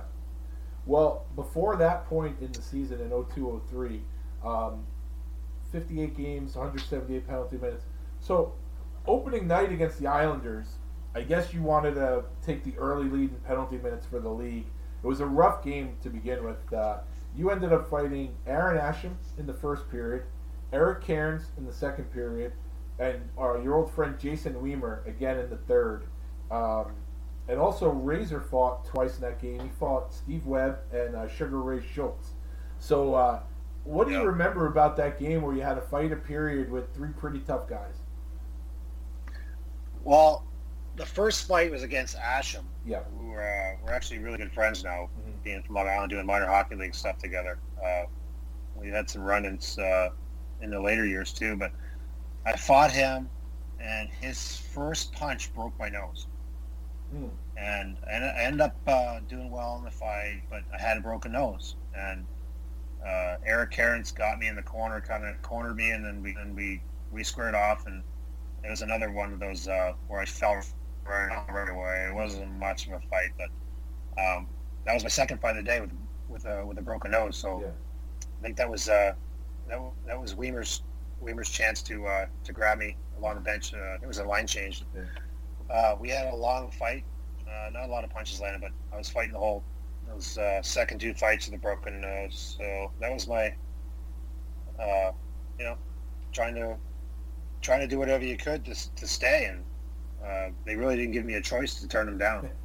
Well, I wonder how hard is that? I mean, obviously you're fighting with a broken nose. You don't want to get hit again, but also I would imagine it impairs your breathing. So how difficult is it to, let's just say in the Cairns fight, you're fighting a monster with a broken nose, I imagine it affects your breathing. How hard is that? Oh, if you ever had a broken nose, you know, because if you get hit there again, I mean, your eyes water. It's the worst place for me to get hit, really. Yeah. I think I broke my nose 12 times. I can't breathe of it now. You'll probably hear it when I'm talking. But, oh, wow. Yeah, it sucks. But you just battle through it and hope you don't get hit. Try to protect it. Now, 2 games after that, I imagine you still have a broken nose. It actually is just crazy to think that, but obviously you're not going to sit out. I think it was one of your first, if not your first, fight with Sean Thornton, who was with Chicago, and you dropped him in that fight. You fought him so many times. Just talk about Thornton in general. I mean, obviously I'm a huge fan, but dropping him had to feel pretty good, especially like say you're fighting with a broken nose, which I didn't even know. Well, back then it felt really good to drop him because we used to fight in junior all the time. Mm-hmm. He was a year younger than me, I believe, and we had all kinds of fights. Yeah. And they were always good fights. I think I always got the better of him. Mm-hmm. But he was making a name for himself at the same time as I was. Yeah. I got a lucky shot in. He went down. He wasn't too happy, but we've actually, I mean, the number of times we fought over our careers, all the respect in the world. He's another guy, just a little bit taller than me, but kind of the same size. Had to be smart. Yeah. I've never really seen that guy get beat up ever. Yeah. Like one of the smartest fighters I've ever fought. He would hang in there, and he made a hell of a career. He's a character guy in the locker room, and nothing but good things to say about Sean. Yeah, and I think he's an executive now with the Panthers, if I'm not mistaken. Yes, he's doing well. Yeah, doing very well. No, but, we would see each other towards the end of my career. We would see each other down in Florida or wherever he was playing, and we'd always have kind words to say to each other and hang out. It was mutual respect between us. Yeah, no, I love him. I mean, I've known him since he was with St. John's. I didn't know him obviously with Peterborough, but I met him with St. John's, and just a class guy, just a super guy all around. So you don't have to convince me how good of a guy Doherty is, because he's tough as nails, and they don't come any nicer than Doherty. So I'm glad that you guys have this mutual respect for each other. It's funny because I don't think of people that don't understand the role or the fight game, they can't comprehend the fact that 2 guys who respect each other so much can do the job and still have that respect for each other, because I just don't think they grasp the role, the enforcer role. But he did. Yeah. No, he did. Well, he was such a respectful fighter too. He'd never punch you when you're down. I mean, we've all done it a couple times in the moment, but he was very, go by the code. And I remember one time we're in Boston, I think, and we're down 2-0, and I go, Doherty, you got to fight me. You got to fight me. He's like, no, Bolts, we're up 2-0. My coach is going to kill me. I'm like, come on, please. I said, please. He goes, okay. So he fought me. All they had to do is say please. Yeah, and that's the respect he had. He goes, I know he's trying to do a job. And your fights, for someone like myself, I like the drama too behind it. And you guys seem like you always squared off. It was always that good drama, the couple of seconds before the battle, and I love both you guys. It was so much fun watching your careers.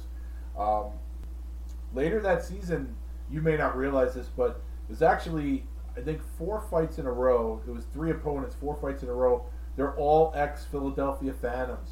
You had a really nice fight with Jesse Bowler-Reese, who was with Carolina. Yeah. Then after him, it was Frankie Lassard with Atlanta. You fought all these Atlanta guys.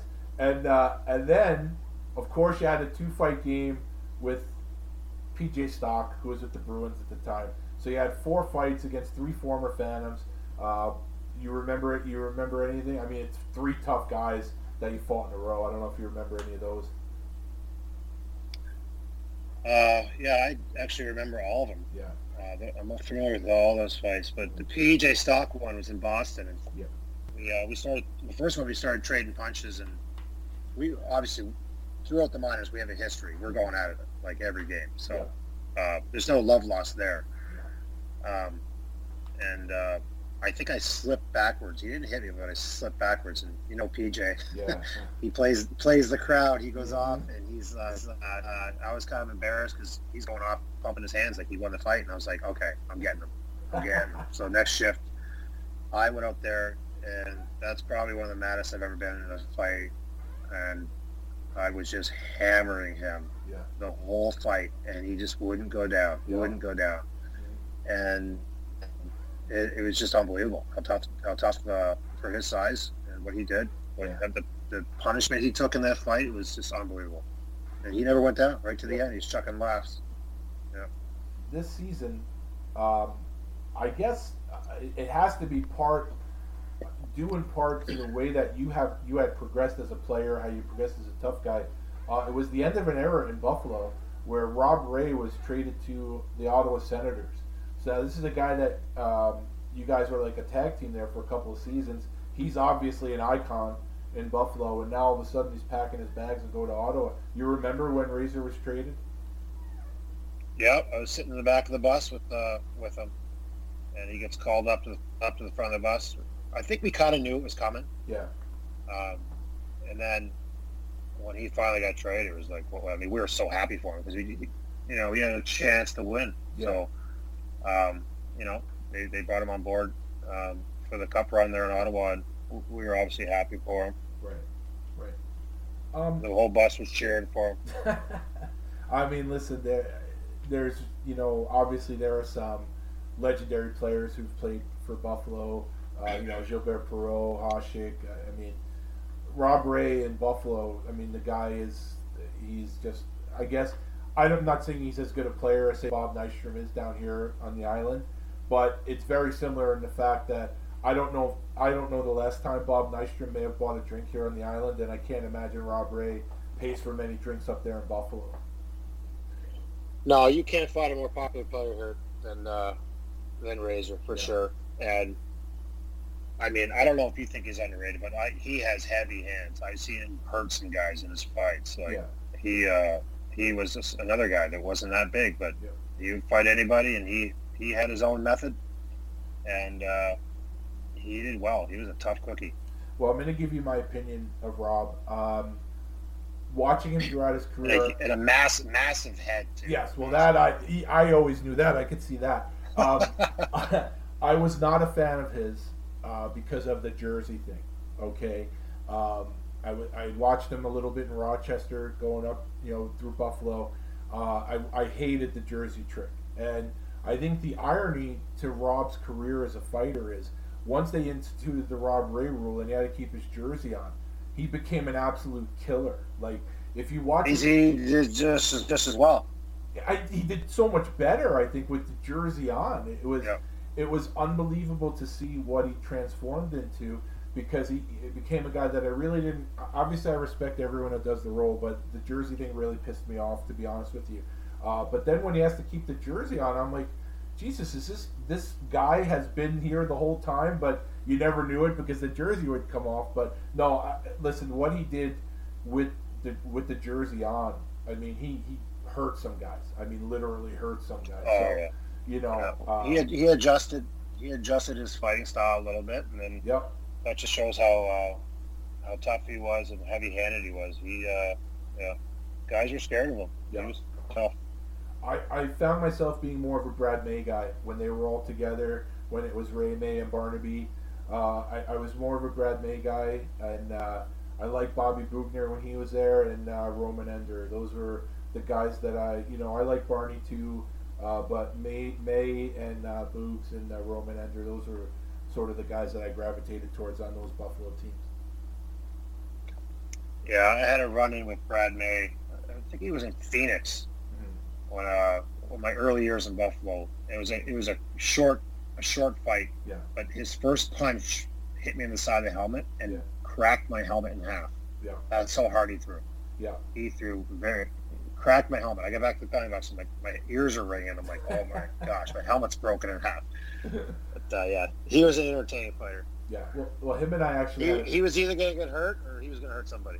Yeah, and actually he was one of the guys we had a talk once where I was talking about, how, and this was before the Ray kept the jersey on, and we were talking one day and I said, the thing that annoys me is I think Razor gets a lot of credit and I don't think you get enough credit, and he was really, really forthcoming. He goes, listen, whether you like the guy or not, the fact that Rob fights the monsters, he fights the heavyweights, and that allows me maybe to fight the second tier guys, allows me to play a little bit more. He goes, so maybe I able to do what I do because Rob does his job. And I said, you know what, touche, that makes a lot of sense. Yeah, definitely. Agreed. Yeah. So you go into the next season now, and this is the first season that you're in Buffalo without Rob Ray. So as far as tough players, Andrew Peters was there at forward. A guy who I loved his game, and he's a good guy. Brad Brown was actually there on defense. You had maybe a middleweight, Adam Mayer. He scrapped a bit. But what was it like going into that 03-04 season where you're the guy now? I mean, I don't know if Andrew Peters, if you viewed him as a threat. I mean, you had a lot of seasons on him, but now you're where you would go into camp with Rob Ray. Now Andrew Peters is going into camp with Eric Boulton. So how is that camp different than the previous camps? Well, only being there a couple years, I was now the Rob Ray where Andrew Peters was coming after me in camp. Mm-hmm. And it was 8 a.m, and I think we were on the ice at 8 a.m. in St. Catharines. It was like freezing in there. Mm-hmm. And I'm a veteran guy. And Andrew Peters has asked me to fight. I'm like, are you kidding me? It's 8 a.m. No kidding. So I'm like, all right, what do I do here? So we get through the period, and then next period starts. I'm like, okay, whatever. So I end up fighting him, and I throw a left, and I break my thumb. Oh, shit. So, yeah. So I'm out for 2 months. So that was Andrew Peters' time to shine, and that's when he really made a name for himself when I was hurt. So after that, I really didn't get back on my feet in Buffalo, really, because he was, I was hurt, and he kind of took over, and then the next year I was kind of expendable. Well, you had a couple of fights that you were at Buffalo that I want to ask you about. One of them was a guy who is not scary in the sense where he's going to knock you out, but it's scary in the sense that you might have to fight him for 3 minutes, and that's Darren Langdon, who you fought when he was in Montreal. Now, you're a guy that has excellent stamina as well. What were your thoughts about fighting a guy like Langdon, where you know you're going to be in there for the long haul? Well, that was my first game back after having my broken thumb. I just cut my pins out like the day before. Okay. So if you watch that fight, I'm holding on to his shoulder with like 2 fingers. I can't even hold on with my hand. My obviously, my thumb is still messed up. So, that was like a 2-minute long fight, and I knew his style, and I knew I love that style of fight, but I've never met a guy that could go as long as him. Yeah. I mean, I was known for that, but at the end of that fight, I was absolutely exhausted, and he's still trying to throw punches. Yeah. So at the end of that fight, I throw a bunch of body blows on him because I couldn't get loose. I'm like, okay, I'm gonna hit him in the ribs, see what happens.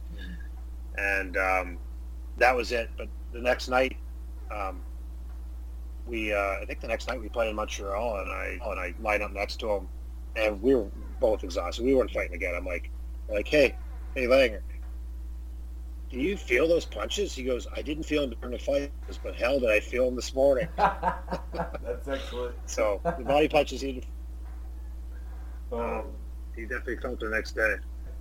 Another guy you fought that year was a fellow Nova Scotian, Dougie Dowell, who was getting an opportunity to make a name for himself in Boston. You remember fighting Dougie? I do. He was He's another smaller guy. He was strong as an ox. He just threw hard. Yeah, that was a good scrap. I remember him for sure. Tough guy. Now, I know you weren't. It's funny to say you were a little bit older at this time, but you may have been older. Well, actually, I think Dowell might have been older than you. But do you go back? He was. Yeah. So now, is there ever a case where you find yourself? I don't know how often you may go back to Nova Scotia, but do you ever go back at any of these times to Nova Scotia and some of these other guys that you fought are there, and you ever get telling the old war stories when you fight each other?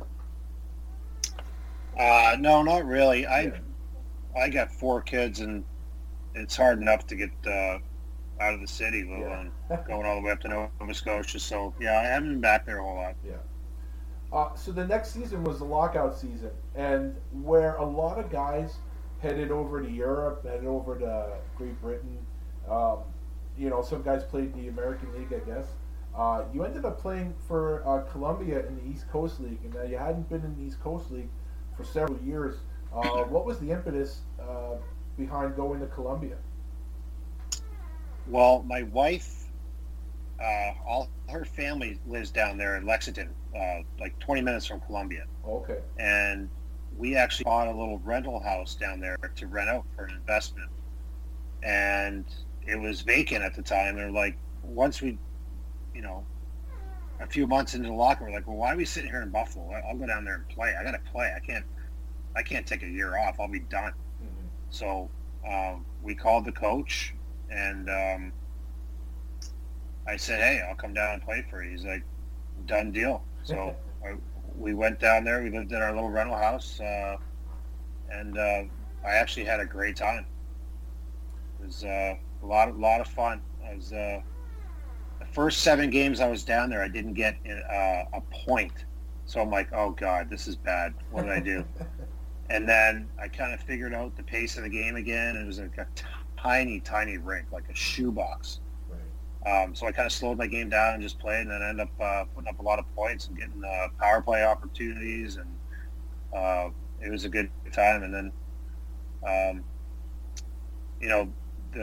at the time, the NHL, they notice guys that don't play. So if you're taking the whole year off and don't play, they notice that. And they see a guy going down there and staying in shape and playing. They recognize that.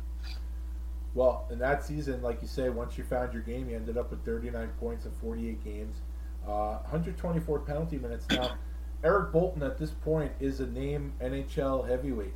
So were you a target at all for any of the guys maybe trying to make a name for themselves at your expense? Not really. The only guy that was chasing me around was McIntyre. I was going to ask you about him. And, I mean, he was up and coming then. Yeah. What a monster of a man. He's the only guy that kind of chased me around. I did not oblige him. Yeah. The coach was like, no, Bolts, don't do it. So, never ended up fighting him. But he was the only guy that was going after me. But I ended up fighting a couple times, just sticking up for teammates. Yeah. But not really. I got you. Yeah, I wondered that because, if I was a guy down there, you would have been the first guy I would have tried to go after, because for a guy that's an East Coast guy, if he doesn't even have to beat you, but even if he shows well in the fight with you, that might open some eyes. But McIntyre was definitely a guy I was going to ask you about. I saw he was down there, and I'm not surprised that he was trying to hunt you down a bit. Oh, he was, that's for sure. Chasing around the whole game one time.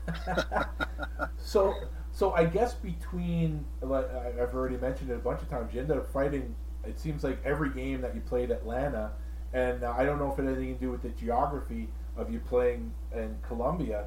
You ended up signing with Atlanta. How did that come about? Well, I had a few offers. Chicago actually offered me a contract, and I'm debating. And my wife went to UGA. All her family's in the South, and Atlanta calls, and I'm like, it's 2 hours away. Let's just sign there. And I knew I went through the roster, and I knew that I had a good chance to make the team and stick. So we just chose out of a whim. We just chose Atlanta. Yeah. How'd you like playing for Bob Hartley? I didn't mind Bob. Bob gets a bad rap once in a while for his style, but listen, he was very honest with me. When he scratched me, he would just tell me how it is. Yeah. Like I'd be pissed off if he scratched me. He's like, "Bolts, I got to play this guy for X, for this reason or that reason. And sorry, you're the odd guy out." I'm like, well, at least he's not bullcrapping me, right? So, but no, he's a guy that loved the fights, so he definitely respected me, and we had a good relationship. That's good. I mean, it's really all you can ask for. There are a lot of coach-player relationships that are not good, and like you say, he gets he's one of the guys that you hear some people complaining about. But I'm happy to hear that you guys had a good relationship because I always like when coaches respect the guys that do the job that you did and a bunch of guys did. So that's actually good to hear. So preseason, so you went after the Southern teams, tougher players. You had a fight with Grant McNeil of the Panthers and a rematch with Darcy Hordichuk, who was a Nashville Predator at the time. Do you remember those scraps? Yeah, I do. Another good one with Hordy. Mm-hmm. Like I said before, he was always had problems with him. He chucked him fast. He had heavy hands, and he was a gamer. But I knew that one was coming again. Yeah. There was a game in Toronto where you hit Eric Lindros, and Ty Domi and Wade Belak were not happy with that. Can you take me through the incident there? Yeah, I think something might have happened in Toronto, maybe a couple weeks before, or I might have did something that ticked the media off, or did, you know what I'm talking about. But, yeah. I hit Lindros in the corner in my zone when the puck was coming around. I thought it was a clean hit. Mm-hmm. It was. It looked clean.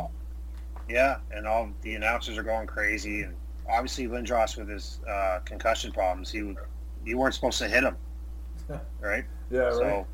They were in an uproar, and then Domi came in and cross-checked me in the face, and the gloves came off, and Garnet Exelby grabbed him, and I was swinging at the bottom of the pile, and Wade Belak tries to get at me, and me and Belak kind of get over the pile, and I'm trying to get away from the ref, and it looks like I throw the ref to the ground, but I really didn't. We kind of just fell over, and the announcers was like, "Oh, Boulton's going to the minors. He keeps this up," and like he's going to get suspended. He just threw the line. He decked the linesman, and that was one of many with Toronto, actually. Yeah, we had a little rivalry against them. Hey, you know what? If you're going to have a rivalry with a team, with the way the media attention is with the Maple Leafs, it's not a bad team to have the rivalry with because everyone's going to see it. Yeah, I wasn't well liked there that way. So you were suspended. Now I don't think I saw this, but I saw you got suspended 6 games for elbowing Paul Ranger. So I guess my question is, did you elbow him 6 games worth? I mean, did you get your suspensions worth, or was it a bit excessive? I definitely elbowed him. Mm-hmm. It was unintentional. It was obviously my fault. Yeah. So I'm trying to hit him. He sidesteps me, and I reach out just to get a piece of him. Yeah. And then I ended up getting him right on his jaw. Oh, okay. And it was, so it was my bad. Unintentional. Yeah. Obviously, you're going 100 miles an hour, and you just try not to miss your hit and look stupid, so you just try to catch a piece of him, but he ended up having like a hairline fracture on his jaw. And, oh, okay. We fought the suspension, but it was worthy. I mean, I did it. Yeah. In another game against Carolina, Mellenby laid a pretty good hit on Jesse Boulerice, and then Boulerice went after Mellenby, and you did your job, and you stepped in for Scott, and you had another unbelievable fight with Jesse. Do you remember that whole sequence? I do. I had the old veteran Scott Mellenby was their captain at the time, and he got me in a few fights actually, but I had to stick up for Mel. Yeah. What a leader, what a character guy, and he, I knew I had to get in there and fight Jesse. Yeah. This season also, you fought your former teammate Andrew Peters. Now, is that something maybe you went and looked for, or is it just something that happened? Oh, I definitely look for it for sure. That's a no-brainer. Yeah. Let's see. And then your last fight of the season was with the guy that I'm a very big fan of. It was actually here in Nassau Coliseum. You fought Eric Goddard, and actually that was the first time you fought him, I believe. And you actually did really well against Eric. You landed some pretty monstrous uppercuts. I don't know. I think it was along the boards too. I don't know if you remember that one. I do remember that because once again we had the same agent. My agent had all these tough guys coming up, so it's pretty funny. So I was familiar with him. I knew he was really tough. And I think I snuck an early uppercut in on him that hurt him. And I just kept on throwing them, and every one landed. So I did well. I did well in that fight. We had some fights later on in the career. I didn't do too well against him, but that's another guy that was. He was a tough man. Oh yeah, it was. As a fan, it was nice having him and Cairns here as a tag team for a little bit. That was a pretty intense tag team we had here on the island. It was pretty fun for someone like myself. So. And a great character guy too. Yeah. What a great human being he is. And actually, I have it at next season. Eric had moved on to Calgary, and you had your rematch with him there, and that was a pretty good war too. I don't know if you remember that one. I do remember that. I got my jersey caught. I was trying to get my arm out of my jersey, and I got caught halfway. And you watch the tape. He got me pretty good on the side of the head a few times. Yeah. Now, you fought Colton Orr this season. I think that may have been the first time you fought him. And in the first fight, I think he got the better of you, and then you went for a rematch. So I'm assuming that you sought him out for the rematch. Yeah, the first time we fought, I had him kind of bent over, and I was trying to chuck a couple uppercuts, and he just threw a wild one over the top and just caught me right on my chin, and I bambied. Yeah. And popped right back up, but I knew that was the first fight of many against him. Mm-hmm. We after that, every fight was pretty much even. We had a lot of respect for that guy. He was probably one of the heaviest hands I've fought, if not the most heavy hands in the NHL at the time. The Thrashers, you were part of the, I believe it's the only playoff run that the team had. So Atlanta's not a traditional hockey market, but there are, I think the fans down, I think the Southern fans sometimes get a bad rap, and you played in different leagues down south, but the hardcore fans that love hockey down in the southern cities, they really love it. And what was that like being a part of the Thrashers playoff run? It was unbelievable. There is hockey fans down there. There's a lot of Canadians actually in Atlanta that moved down there. There's a ton of hockey fans. They were sick of losing it. I think we made the playoffs once in 12 years. So with all these other sports going on, the Tuesday night casual fan, he's not going to Phillips Arena to watch the Thrashers. So on weekends we had good crowds, and obviously when we made the playoffs, the city was rocking. The place was packed. It was a good time, good experience. They, like I said, there's fans down there. It's a shame they don't have a team, put it that way. They should have a hockey team. Now, unfortunately, the series didn't go Atlanta's way. You had 24 penalty minutes. You played 4 games, and 22 of those penalty minutes came in one game. Do you remember how you earned those 22 penalty minutes? I actually don't remember. Yeah, I don't think it was a fight. I just I noticed they probably threw me out at the end of the game just to get, because if we were losing, we'd probably trying to stir things up. They were probably 10-minute misconducts or something. So now you go to the next season. You had 74 games, 127 penalty minutes. You led the team. You had an early season fight with Chris Neal, and it seemed after a certain point the fight was still going on, but he was yelling at the officials, waving his arms, that they didn't break it up. But it was an odd thing to see, because it wasn't like at the end of the fight, where at the end of a lot of fights where you see the officials come in. It just seemed like an odd thing for him to do. Do you remember him doing that? Was that in Atlanta? Yes, I believe so. Yeah.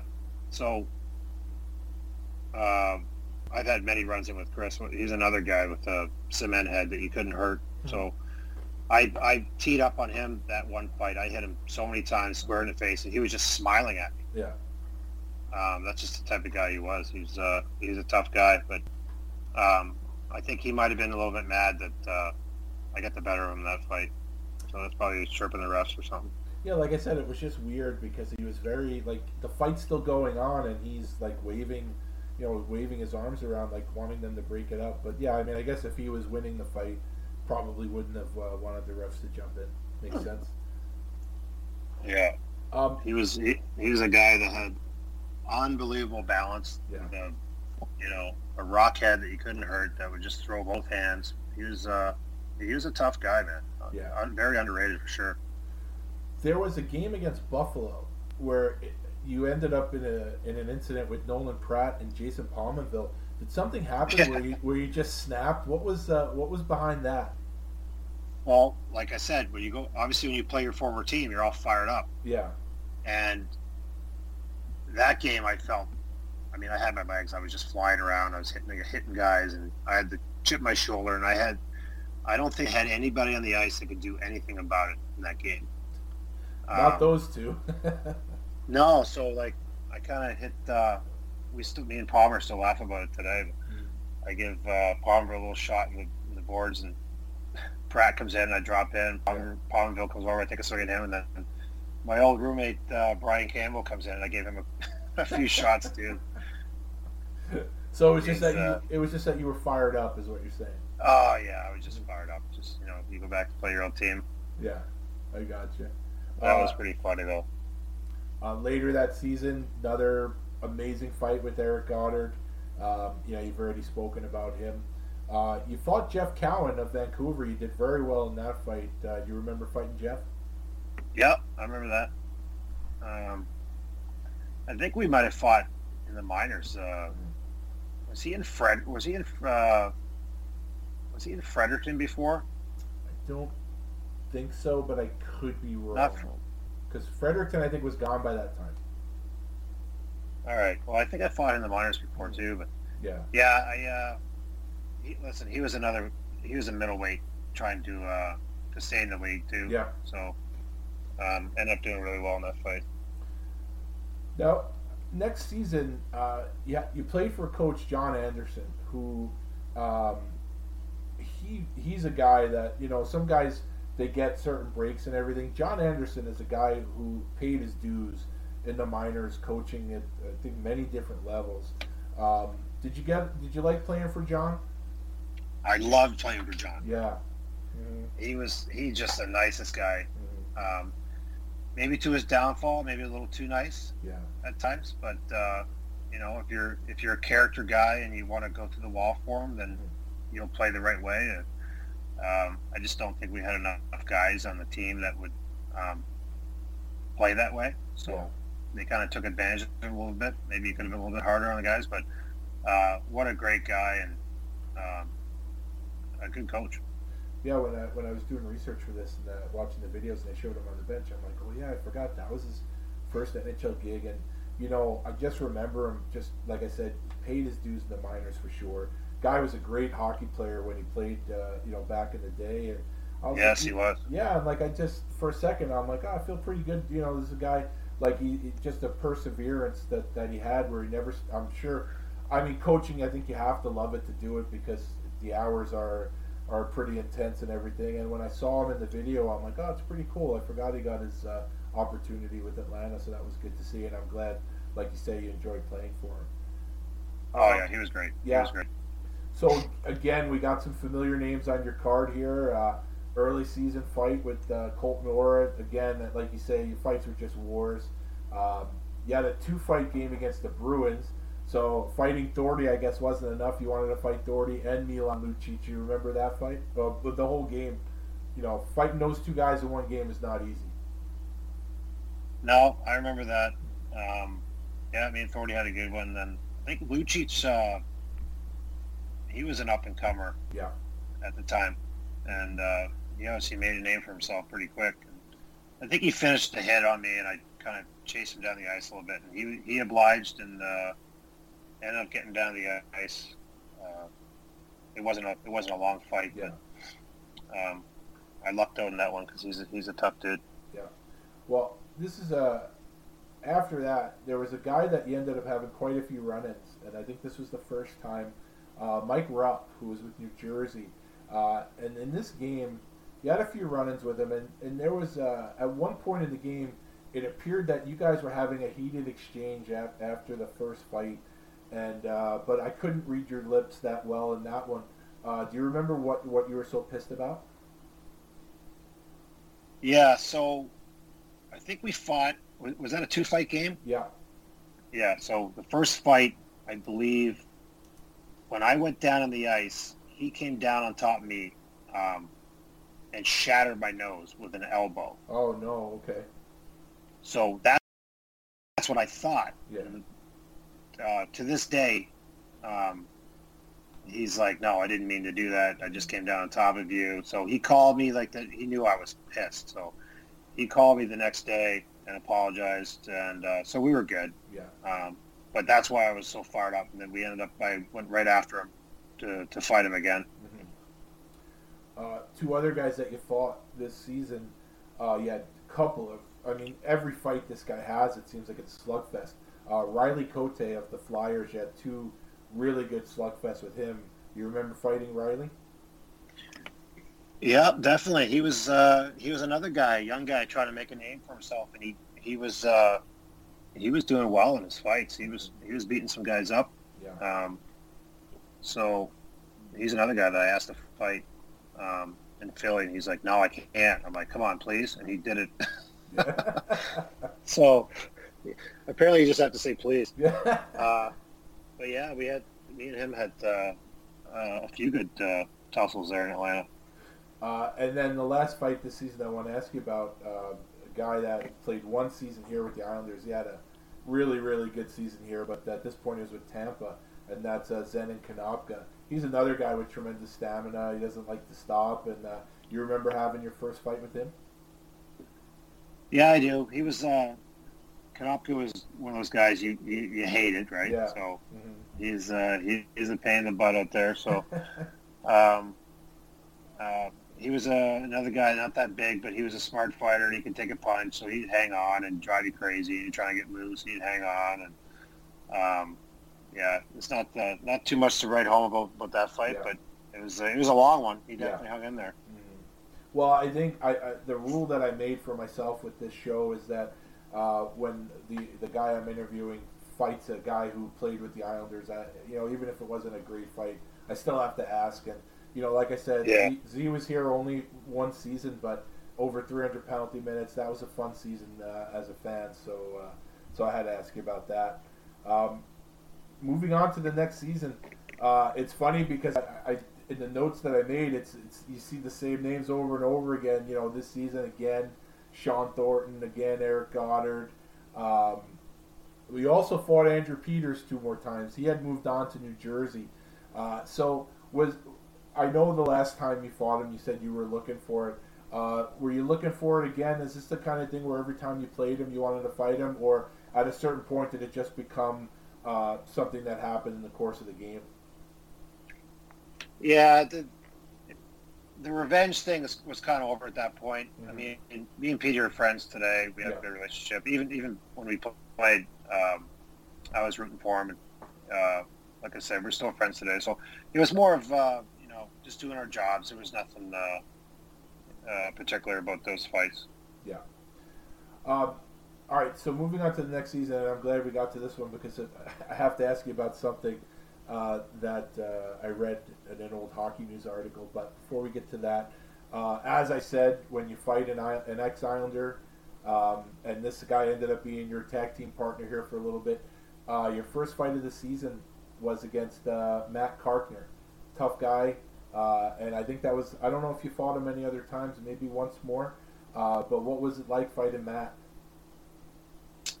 So he was considered like one of the toughest guys in the league at that point. Yeah. And we're really good friends to this day.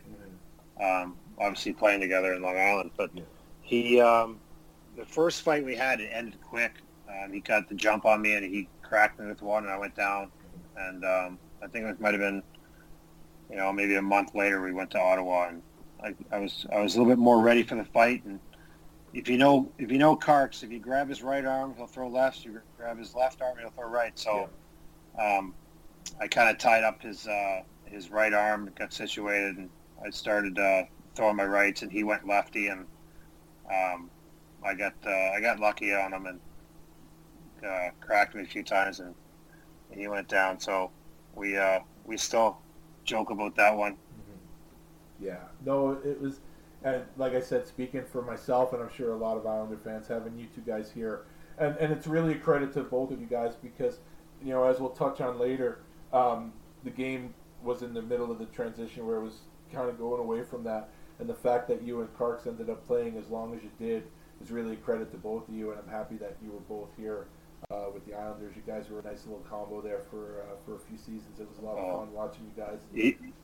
You have no idea what it's like to have Matt Carkner on the fence.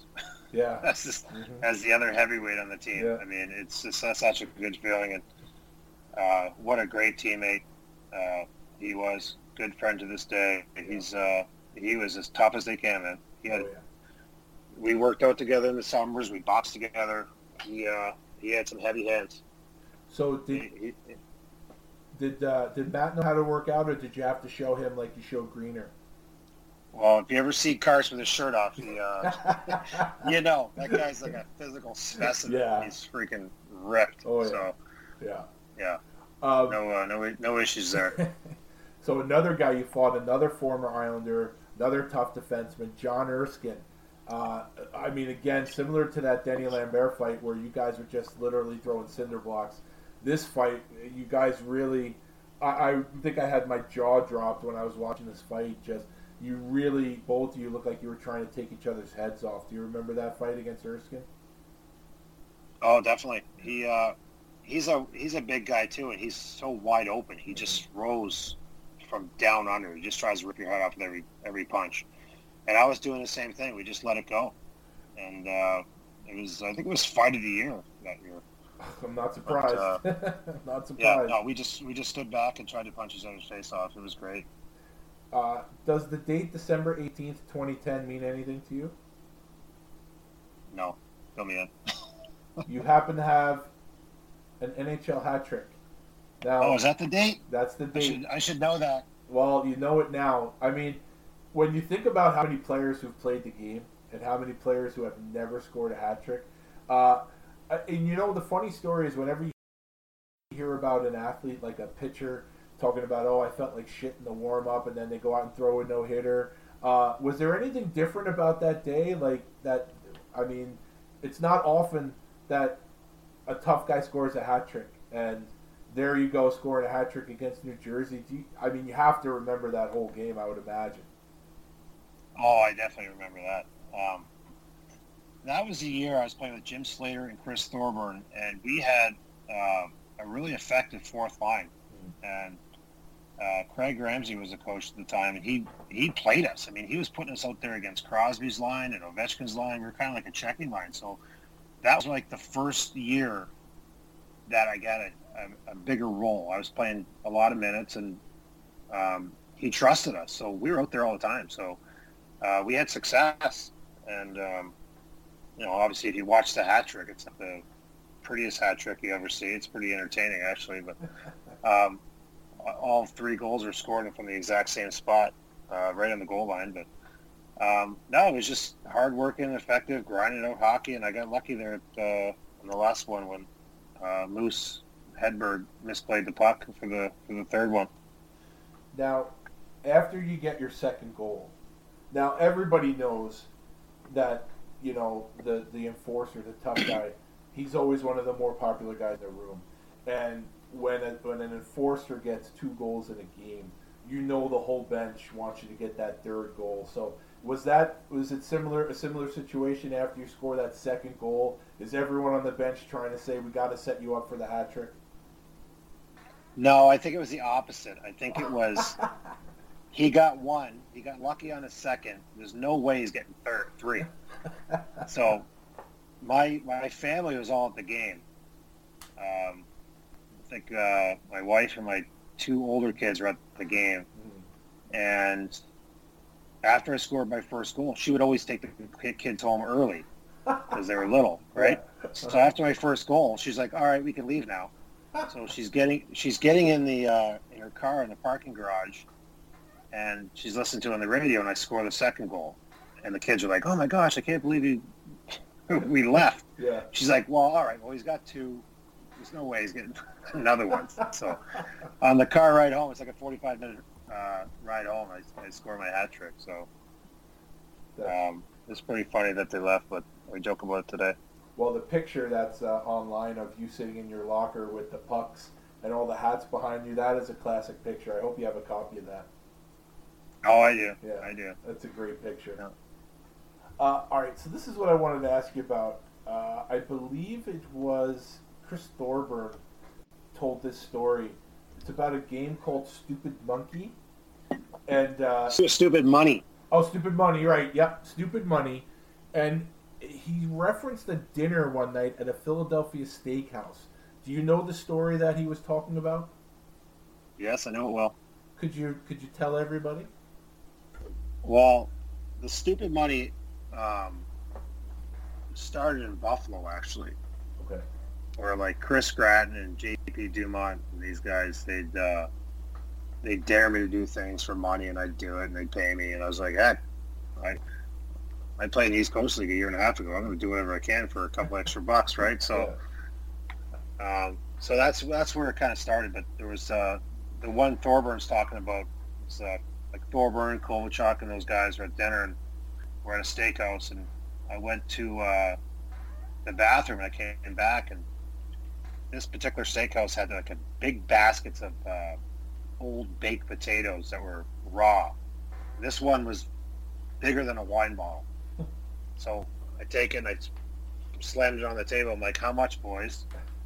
And they're like, "I got 100, I got 100, I got 100. I'm like, "Okay, I'm doing it." So I ate a massive raw potato.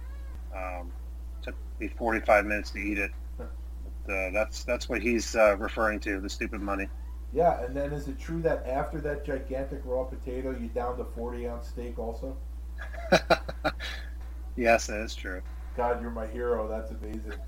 So is that... You can't let it go to waste. No, of course not. Dinner, I have to eat it. So is the giant potato the craziest thing you've ever eaten in this game? Since obviously it's something that if you didn't start it, you perfected it. So if you've played it multiple times, was there anything crazier than the giant potato?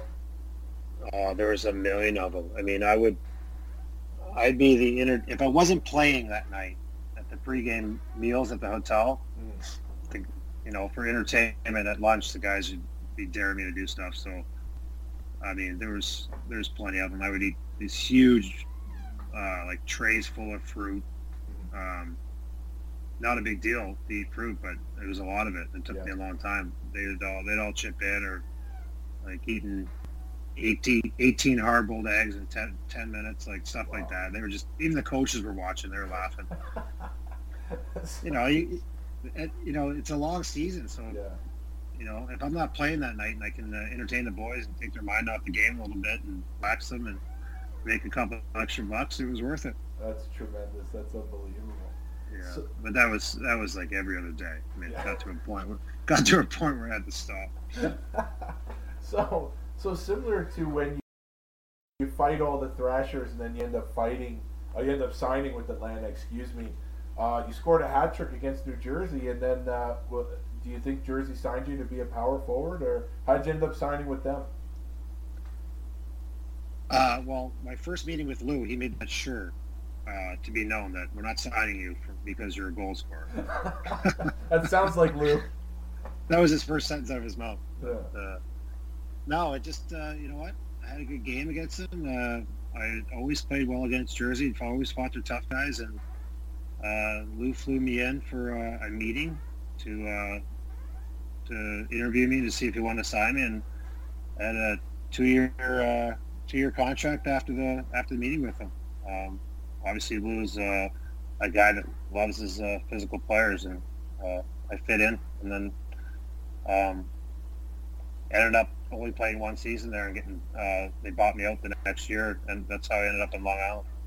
Well, the season with New Jersey, you played with two characters. One guy who he's pretty prominent now in the podcast game is Cam Jansen, and Cam actually he just had Lou on his show, and it was funny listening to him talk about getting Lou on the show, and he just basically said he goes that basically he felt like a little kid again.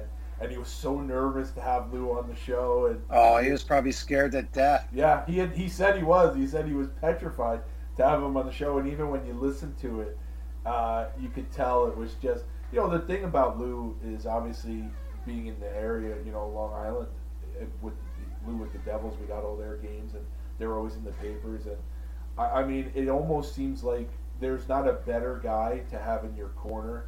Like if Lou loves you, that's a guy to have love you, because he just seems like he looks out for you and takes care of you. I mean, yeah, you said it to a T. He's an absolute loyal guy. He respects the guys that go to work and do the right thing every day, and you do your job, he'll reward you. So he's definitely one of those guys that are still loyal in the game. It's good because there's so many guys who can be tough on players, but they do it in a certain way where there seems to be some animosity. And to a man, every time I hear someone that played for Lou, they always say the same things.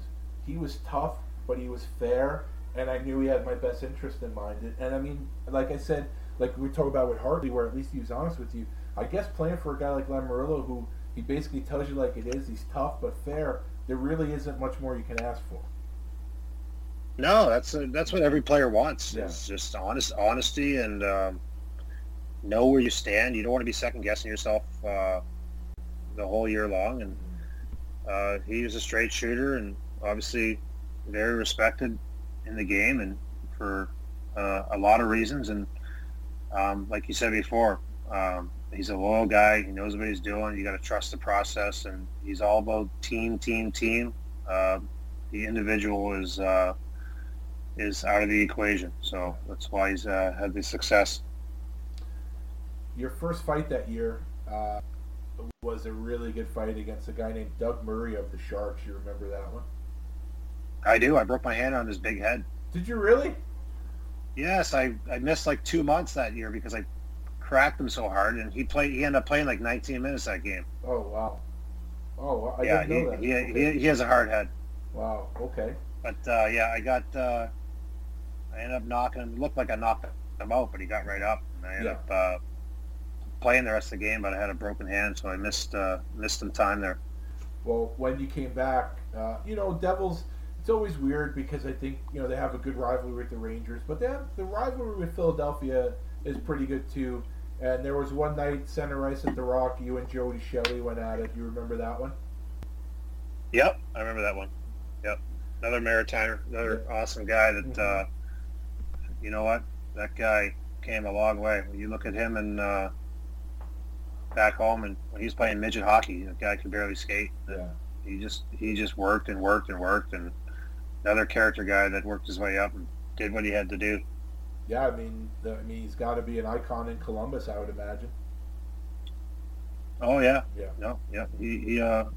He makes that home now. He's obviously doing the TV stuff. He's done well for himself. I'm very happy for him. So there were a couple of incidents this season with the Rangers. So at MSG, we got a double main event here to start the game. We got you fighting Brandon Prust, who you had fought already, I think, once before, and Cam Jansen's fighting Mike Rupp. So this was the first of two brawls you had with the Rangers that year. Do you remember the first one where you went with Prust? I do. The Devils that year, we just hated each other, and me and Cam knew we had to set the tone for the year, and everyone just hates the Rangers. Yeah. I mean, it is what it is. You just want to beat them. You want to beat them up. You want to beat them on the scoreboard. There's always extra motivation when you play them, and that just so happened. We didn't have that planned or anything. We just dropped the gloves at the same time. That was definitely not planned. So ended up being simultaneous. And then your last fight of the season also was at MSG. This was the line brawl. You and Cam actually switched partners. You ended up with Rupp. He ended up with Prust. And Carter fought Bickle in that one also. So was this one planned, or again, did it just happen? Or once again, not planned at all. Right. Mm-hmm. We knew we were starting. Yeah. We sent our lineup in first, and then they come back with those guys. So once we get out there, I'm like, okay, I'll take Prust, you take Rupp. Yeah. They wanted the other way around. They wanted me to fight Rupp and Prust to fight Jansen. So if you look at it, we're trying to situate before the puck drops, and we're going back and forth. We keep switching back and forth, and finally the ref's like, come on, guys. I'm like, all right, I guess I'm fighting Rupp. Mm-hmm. So Ryan Carter was our centerman. We had no idea that Bickle was taking the draw. I had no idea. Right. I was more concentrated on my guy. Yeah. And then I look over, and we're all squaring off. So Carter had no idea what he's getting himself into either. Yeah, right. Mm-hmm. So you said you signed 2 years with Jersey. They bought you out after one. And the reason why you're on the show, well, two reasons. One, obviously, because you're tough as nails, tough as everything. But the one requirement to be on the show is you have to have some tie to the Islander organization. And after your 1 year in New Jersey, you end up signing with the Islanders. So who did your agent know that talked with the Islanders to get you over here? He called Gar Snow the next day, and Snowy said, I'll sign him right now. So I thought it was done after getting, being at my age and getting bought out. I thought it was done, and then Snowy took a chance on me, which will always be grateful for. And the rest is history. I kind of made the Long Island home. Yeah. Well, that first season, 15 games, 36 penalty minutes. Even though you only played 15 games, you're still fourth on the team in penalty minutes. So 2012-13 was a far cry from some. Well, that was a lockout year, though. I know, but still, you're still fourth on the team. 15 games, that's good for me for a lockout year. Oh no, I'm not even talking about. I'm not even talking about the games. I'm talking about the fact that with only 36 minutes, you were still fourth on the team, and just how the game had changed from when you first started, where you could get 36 minutes in a game, and now you're getting it in 15 games. But you played 15 games. You had 4 fights. Chris Barch, all 4 fights were pretty good showings. Chris Barch of New Jersey. You fought Asham. Again, he's wearing the bad guy colors now with the Rangers. George Parros at Florida. Obviously, we'll talk about the Montreal fight, but he was at Florida at the time. And another good scrap of Colton Orr. So you made all your fights count that year, that's for sure. Yeah, I did. Well, the Barch one was, they signed him after they bought me out, so I was coming after him for sure. Okay. So that was kind of like a, trying to make a statement there. Mm-hmm. Yeah, and ran into Big George down in Florida, ended up doing pretty well against him. I think he might have hurt his shoulder in that fight. I think he went down awkwardly there, but he was a tough guy. And then obviously me and Colton Orr just besides that first fight we had, everyone was a punch in the face contest. Yeah. Mm-hmm. And Asham, you just wanted to fight him because he's wearing that ugly uniform, I guess, right? Yeah. Well, no, Ash is just the guy that's a gamer. Oh, and you know what? You don't have to ask him twice; he'll fight you. Yeah.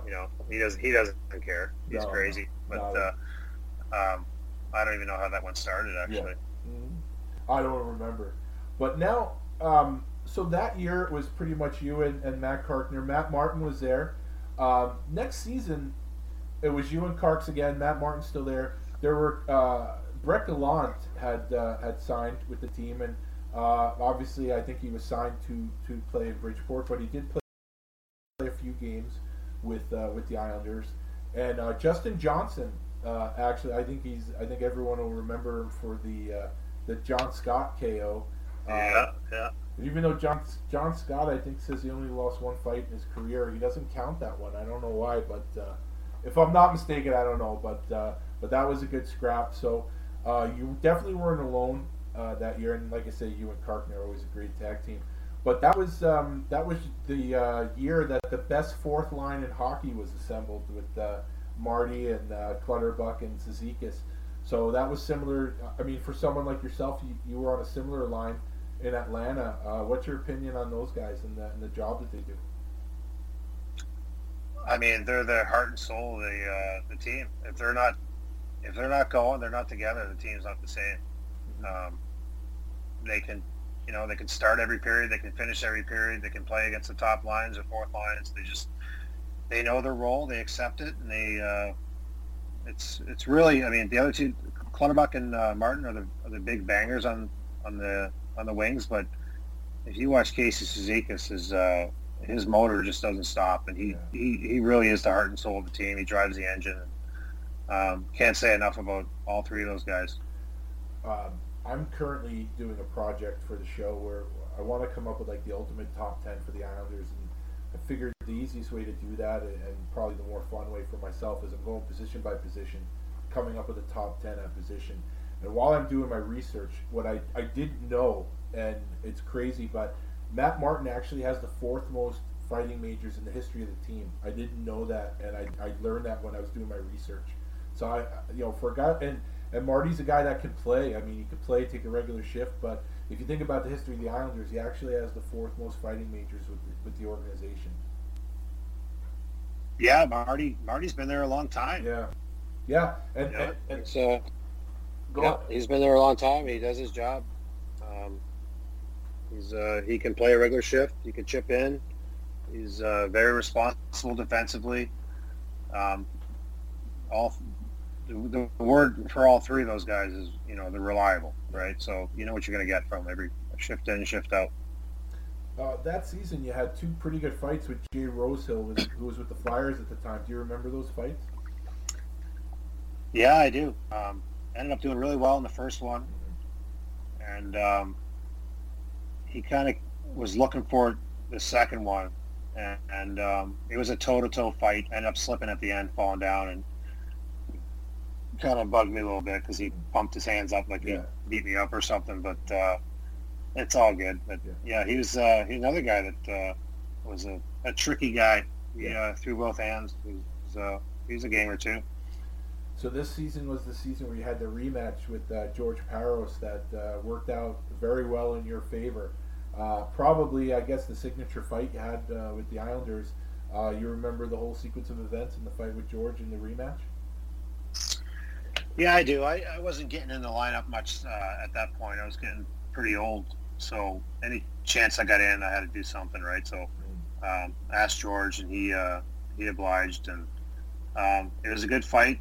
He's a big, long guy, so you have to, weather the storm early. And he lost his grip and kind of turned his head, and I got a good right hand in on him and knocked him down. So it was a good fight, but didn't want to make sure I hurt him. But hats off to him. He had a great career too, and what a tough guy he was.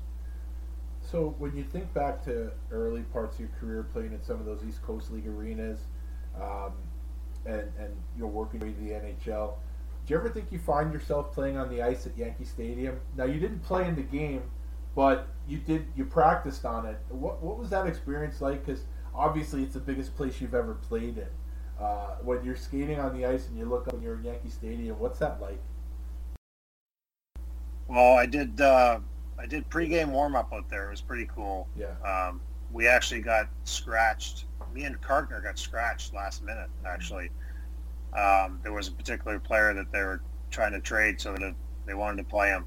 Okay. And I kind of took it on the chin. I wasn't happy about that, but me and Matt Karkner were in the hot tub watching the game in the Yankees locker room. So not bad. Yeah, that was our night. Yeah. I mean, well, I didn't know. I wasn't sure if I knew you didn't play, but I wasn't sure if you'd taken the warm up.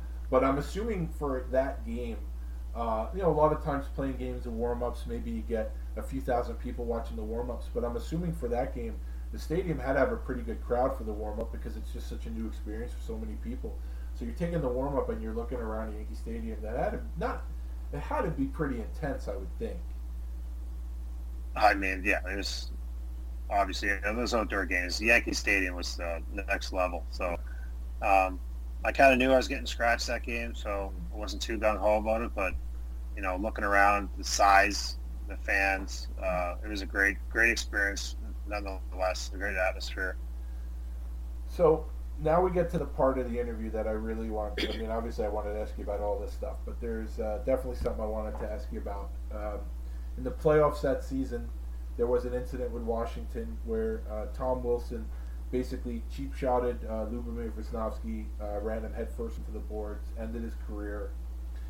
You weren't playing in the playoffs. So next season comes around, and in an exhibition game, you basically chased Tom Wilson around, and he wanted no part of you. So I had respect for Tom Wilson before that. And if he would have fought you, not that I respect him for what he did to Lubo, but at least if he would have fought you and answered the bell, I could respect him a little more. For myself, I don't respect him at all.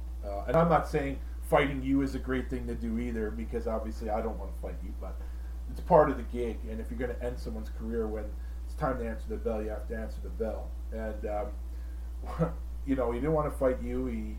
I think Scotty Mayfield went after him. He declined that too.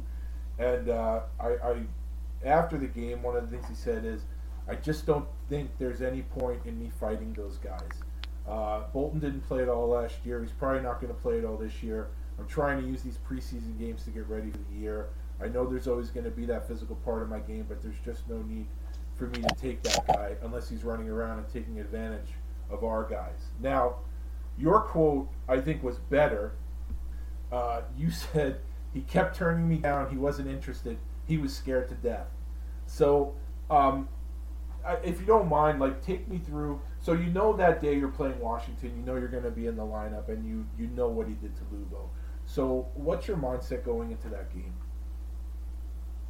I mean, retribution. Yeah. I mean, he had to be held accountable, and I thought for sure after that he would step up and fight. And when he didn't, I was shocked. And then I actually ran him a couple times. I knocked him over a couple times, and I was going after him the whole game, and he still wouldn't do it. I'm like, oh my gosh. Yeah. But you know what? Some of these young kids, they don't get that. They don't get the code. You're better off just to drop your gloves, throw me, hang on, throw me down. At least you did it, right? At least you got it over with. But yeah, I mean, everyone loved Lubo, great guy. To see him get injured like that and see him taking liberties and not answering the bell was definitely got heated, and we definitely were ticked off at Wilson. And I had to do my job. I wanted to go out and settle the score, and it's unfortunate he wouldn't do it, but I wanted to let him know, and it is what it is. Well, some guys will stand up, and some guys won't. Well, as an Islander fan and a fan of the role, I could tell you that I know we all appreciated you trying to go in and, basically defend Lubo's honor and just be a great teammate. And I think the other part of the equation that annoys me about Wilson is he didn't want to fight you, he didn't want to fight Mayfield, but he had no problem fighting Anders Lee. And I love Anders Lee. I mean, he's the captain, and he's hard-nosed, he's gritty, and I think in today's NHL, he ends up fighting just as much as anybody on the team, I think, except for Ross. But when you wanted to fight, he couldn't be bothered. He couldn't do it. I mean, I think, scared to death. He didn't want to fight Scotty either. But Anders comes calling, and he has no problem dropping gloves. And that completes the equation for me, how the whole thing is just an irritant, because it's not that he didn't want to fight. He didn't want to be held accountable. He just didn't want to be held accountable to a guy that might take him to task. It's easier to fight an Anders Lee than an Eric Boulton. And I mean, everybody knows that, but like I say, it's not like guys that when you were coming up, you knew you'd have to answer the bell at certain points, and you didn't pick or choose who you fought. You couldn't go, well, I'm not going to fight the heavyweight, I'm going to fight the fifth toughest guy on the team. And like you say, I think a lot of the younger guys, they don't get it, and I think that's part of the reason why I don't respect them at all, and it's part of the reason why I love Ross Johnston to death. I think he, in a new school game, I think he played old school style. Yeah, Ross definitely does. Ross gets it. Yeah. He's another Maritimer that had an interesting road to the NHL, and he I mean, I played with him in Bridgeport my last year. I wasn't really playing down there, but I was kind of like helping the kids out. I'd wrestle him after practice, and I've never met, besides Larock, I've never wrestled a stronger guy than him. He is a freak of nature, how strong he is. Yeah. And he'll be the toughest guy in the league for years to come, for sure. The guy's an absolute monster. And just to speak a bit on that, so everybody knows it's not like it used to be. There's only a handful of guys in the league that can kind of even make that claim. I think the guy that everyone kind of agrees on right now, that's the top dog, is Ryan Reeves. And what did Ross Johnston do the first time they played this past season at the Coliseum? Johnston's challenging him, and Reeves is just like, who are you, whatever. And then right away in the game in Vegas, they square off and they go. I mean, for someone like myself, I hope Ross plays here 10 years. Like, I love that kid. I'm so pumped that he's here, but I'm also pumped that he actually gets it. Well, I think Ross gets it. I think Reeves gets it. I don't think a guy like Wilson gets it. And I just, I feel so fortunate. Islanders always seem to come through with keeping a tough guy or two on the roster. And, my biggest fear right now is that Ross gets picked up by Seattle. I hope that doesn't happen, but that's what I'm afraid of. But I'm usually wrong, so hopefully I'm wrong on this one too. Well, Ross has had some good mentors too. He's had Karpner in Bridgeport. He's had Brent Thompson in Bridgeport. Yeah. He's had me. He's had Eric Herron's player development. Yeah. And you know what? If he doesn't do that, he's not going to play in the NHL. Mm-hmm. I mean, the guy's a good hockey player. Yeah. He actually has good hands. He's responsible. He's good defensively. He actually can play the game. Yeah. But what separates him from the next guy is how tough he is and how intimidating he is. And so once he realized, okay, I got to do this once in a while, I got to be that guy, he can contribute in all areas of the game. He can put the odd goal in. He's great coming out of his zone, getting pucks off the wall and making plays. And I'll tell you what, the guy can play hockey. He's just a big boy that can fight too. So how did the next season, where he ended up playing 6 games, I mean, at the beginning of the season, did you end up talking with the coaches or whatever, and did they basically tell you, look, you're not going to play that much, but, listen, I think it really speaks a lot to your character and the player that you are, not just on the ice, but off the ice and in the room, that you stayed on and you didn't play a lot of games, but every year you were here. And like I said, I think that's a credit to your character. But did they basically talk to you before every season where you weren't going to play that much and basically let you know that? I mean, yeah, at that point, I'm pushing 40 at that point, so I would just go in. I would go in the office and talk to Gar Snow one-on-one and be like, okay, what's the deal?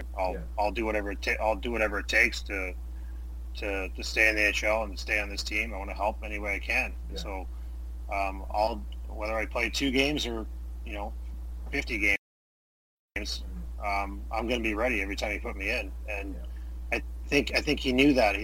Because there was a lot of seasons in my career where I did get scratched, but I always stayed ready. Yeah. And there's not a lot of guys that can take 20 games off and throw you back in and do your job. So I was pretty good at that. So. And obviously just being the ultimate teammate and being a character guy and keeping guys loose. And when you do get in there, do your job. And he really didn't have a reason not to sign me. Yeah. It was I was an easy extra guy to have around. If he needed toughness, he'd throw me in. If he didn't, I was happy just not happy being scratched, but I accepted it, and I didn't make any waves. Now, of course, that season, like I said, you played 6 games. You have 2 penalty minutes. And, of course, you got 2 penalty minutes going after Wilson again, right? Yeah. Of course. Yeah. And, again, he didn't want any part of it. So I guess it's just fitting that the final 2 penalty minutes of your regular season penalty minutes of your career were against Tom Wilson. I think that's comical because he still didn't want any part of you. Like you said, you're pushing 40. I mean, I've seen Tom Wilson. He's a big dude. He's in great shape, but still, he doesn't want to take on the old grizzled veteran. Yeah, what better time to fight when I'm 40 years old? Yeah, but so the next season comes, and I guess your last fight in an Islanders uniform, fittingly for someone that played the role for so long, you were coming to the defense of a teammate in an exhibition game against the Rangers when you had a fight with Tanner Glass. Do you remember that? I do remember. Yeah. I do remember that. Yeah, he got the early punching on me. He broke my. I think he broke my cheekbone. An early punch. I didn't even know it was broken until like 2 weeks later. But yeah, I remember that fight. Yeah. So Tanner was another guy that we all hated. We wanted to always go after him. Well, I think that was your last fight, correct? You didn't have, like, say you got hurt in a fight, and then how does it work out after the exhibition games that year, where you end up in Bridgeport? You played 2 games down there, 1 assist, by the way, so you scored in half your games. So how does that end up? How does it end up where you're down there? What's that discussion? Well, going into the negotiations, if there's any negotiations at this point, not really. But and Snowy kind of known. He's like, listen, I'll sign you to 2-way. You're going to be in Bridgeport. You'll go down there. You'll practice with the team. You can. You're not going to play much. You're going to come back and forth. I want you to be with your family. Go back. I mean, that's the type of guy Snowy was. He took care of me. Yeah. Another loyal guy that I can't say enough about. And he was just like, go down there and mentor the kids, practice with them, and stay ready. And if we ever need you, we'll call you up. But if not, just kind of like help coach kind of down there. So it was a fun year. So that's the end of your playing career. So now, as you said, you just moved back to Buffalo. Before you went up to Buffalo, you were coaching the junior Islanders down here. And I think you said you're going to take a similar role with the Junior Sabres. But are you still going to scout for the Islanders? Yes. Okay. Yes. I'm still working for the Islanders. We made the move from Long Island just because we had my daughter's going to Bowling Green, and kind of came to a head there financially for living on Long Island. So, I'm still going to work for the Islanders and coaching the boys up here in Buffalo. Nice. So, like I said, the first question I always ask everybody is who you were as a kid.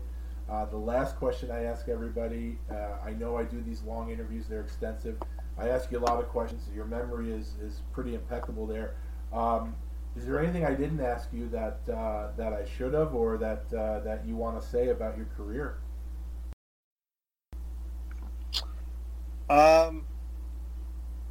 I don't know. I'd say going back to my childhood when I was really young, I actually was the kid that got picked on a little bit. So it wasn't until I probably started fighting in hockey that I realized that I can do it and stand up for myself. And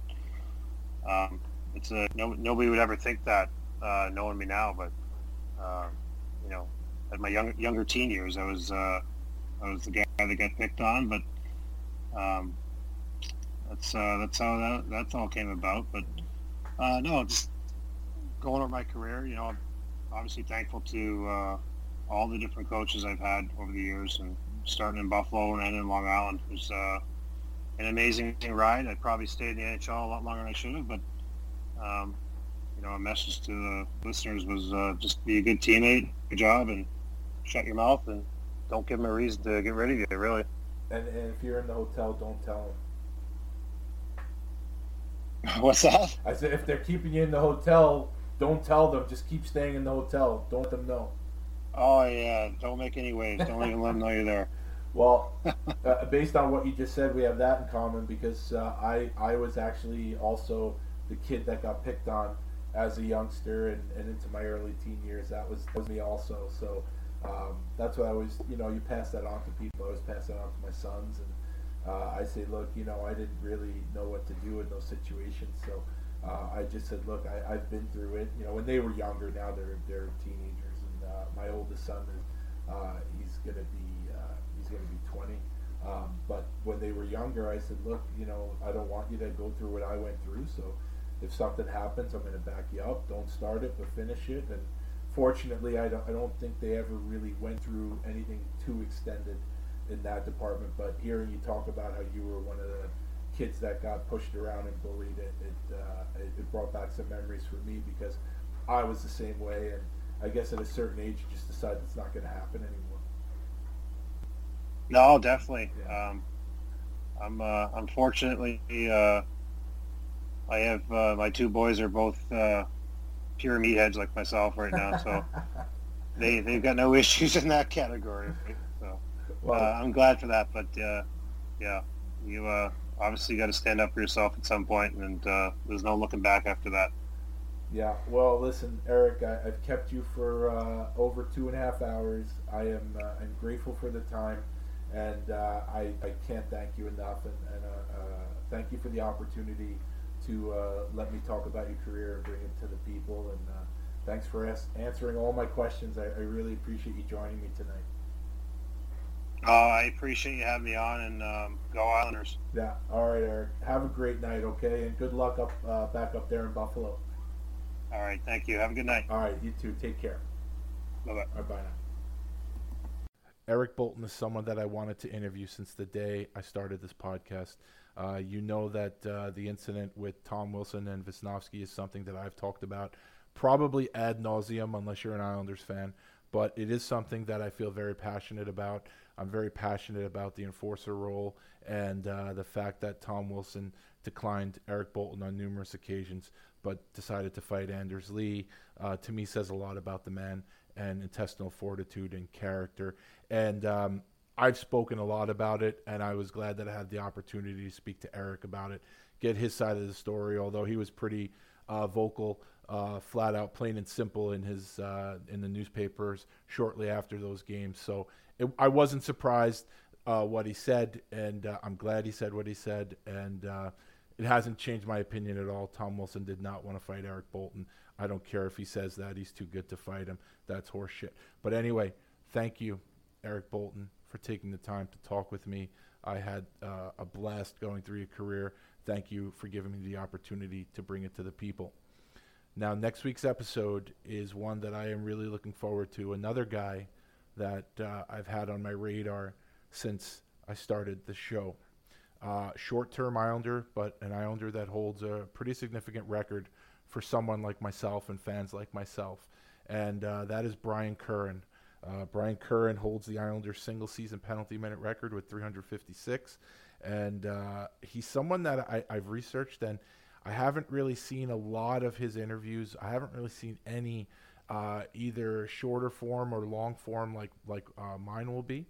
But I really can't wait to dive into the interview with the Colonel, because first and foremost, he will be the guy that his career started earlier than most of, than all of my guests, really. I mean, I have 1979-80 season would be the first season that I'm going to ask him about. So, and then he played, the whole decade of the 80s, where that is just a gold mine for fans like us, with the guys that he played against and the guys that he fought. And, I love the Colonel, and I really can't wait to talk to him. And from what I hear, he likes to talk also. So this is like a match made in heaven. So once again, thank you, Eric Boulton, for joining me today. And stay tuned next week for my interview with the Colonel. And I hope everyone has a great week. Take care and stay safe.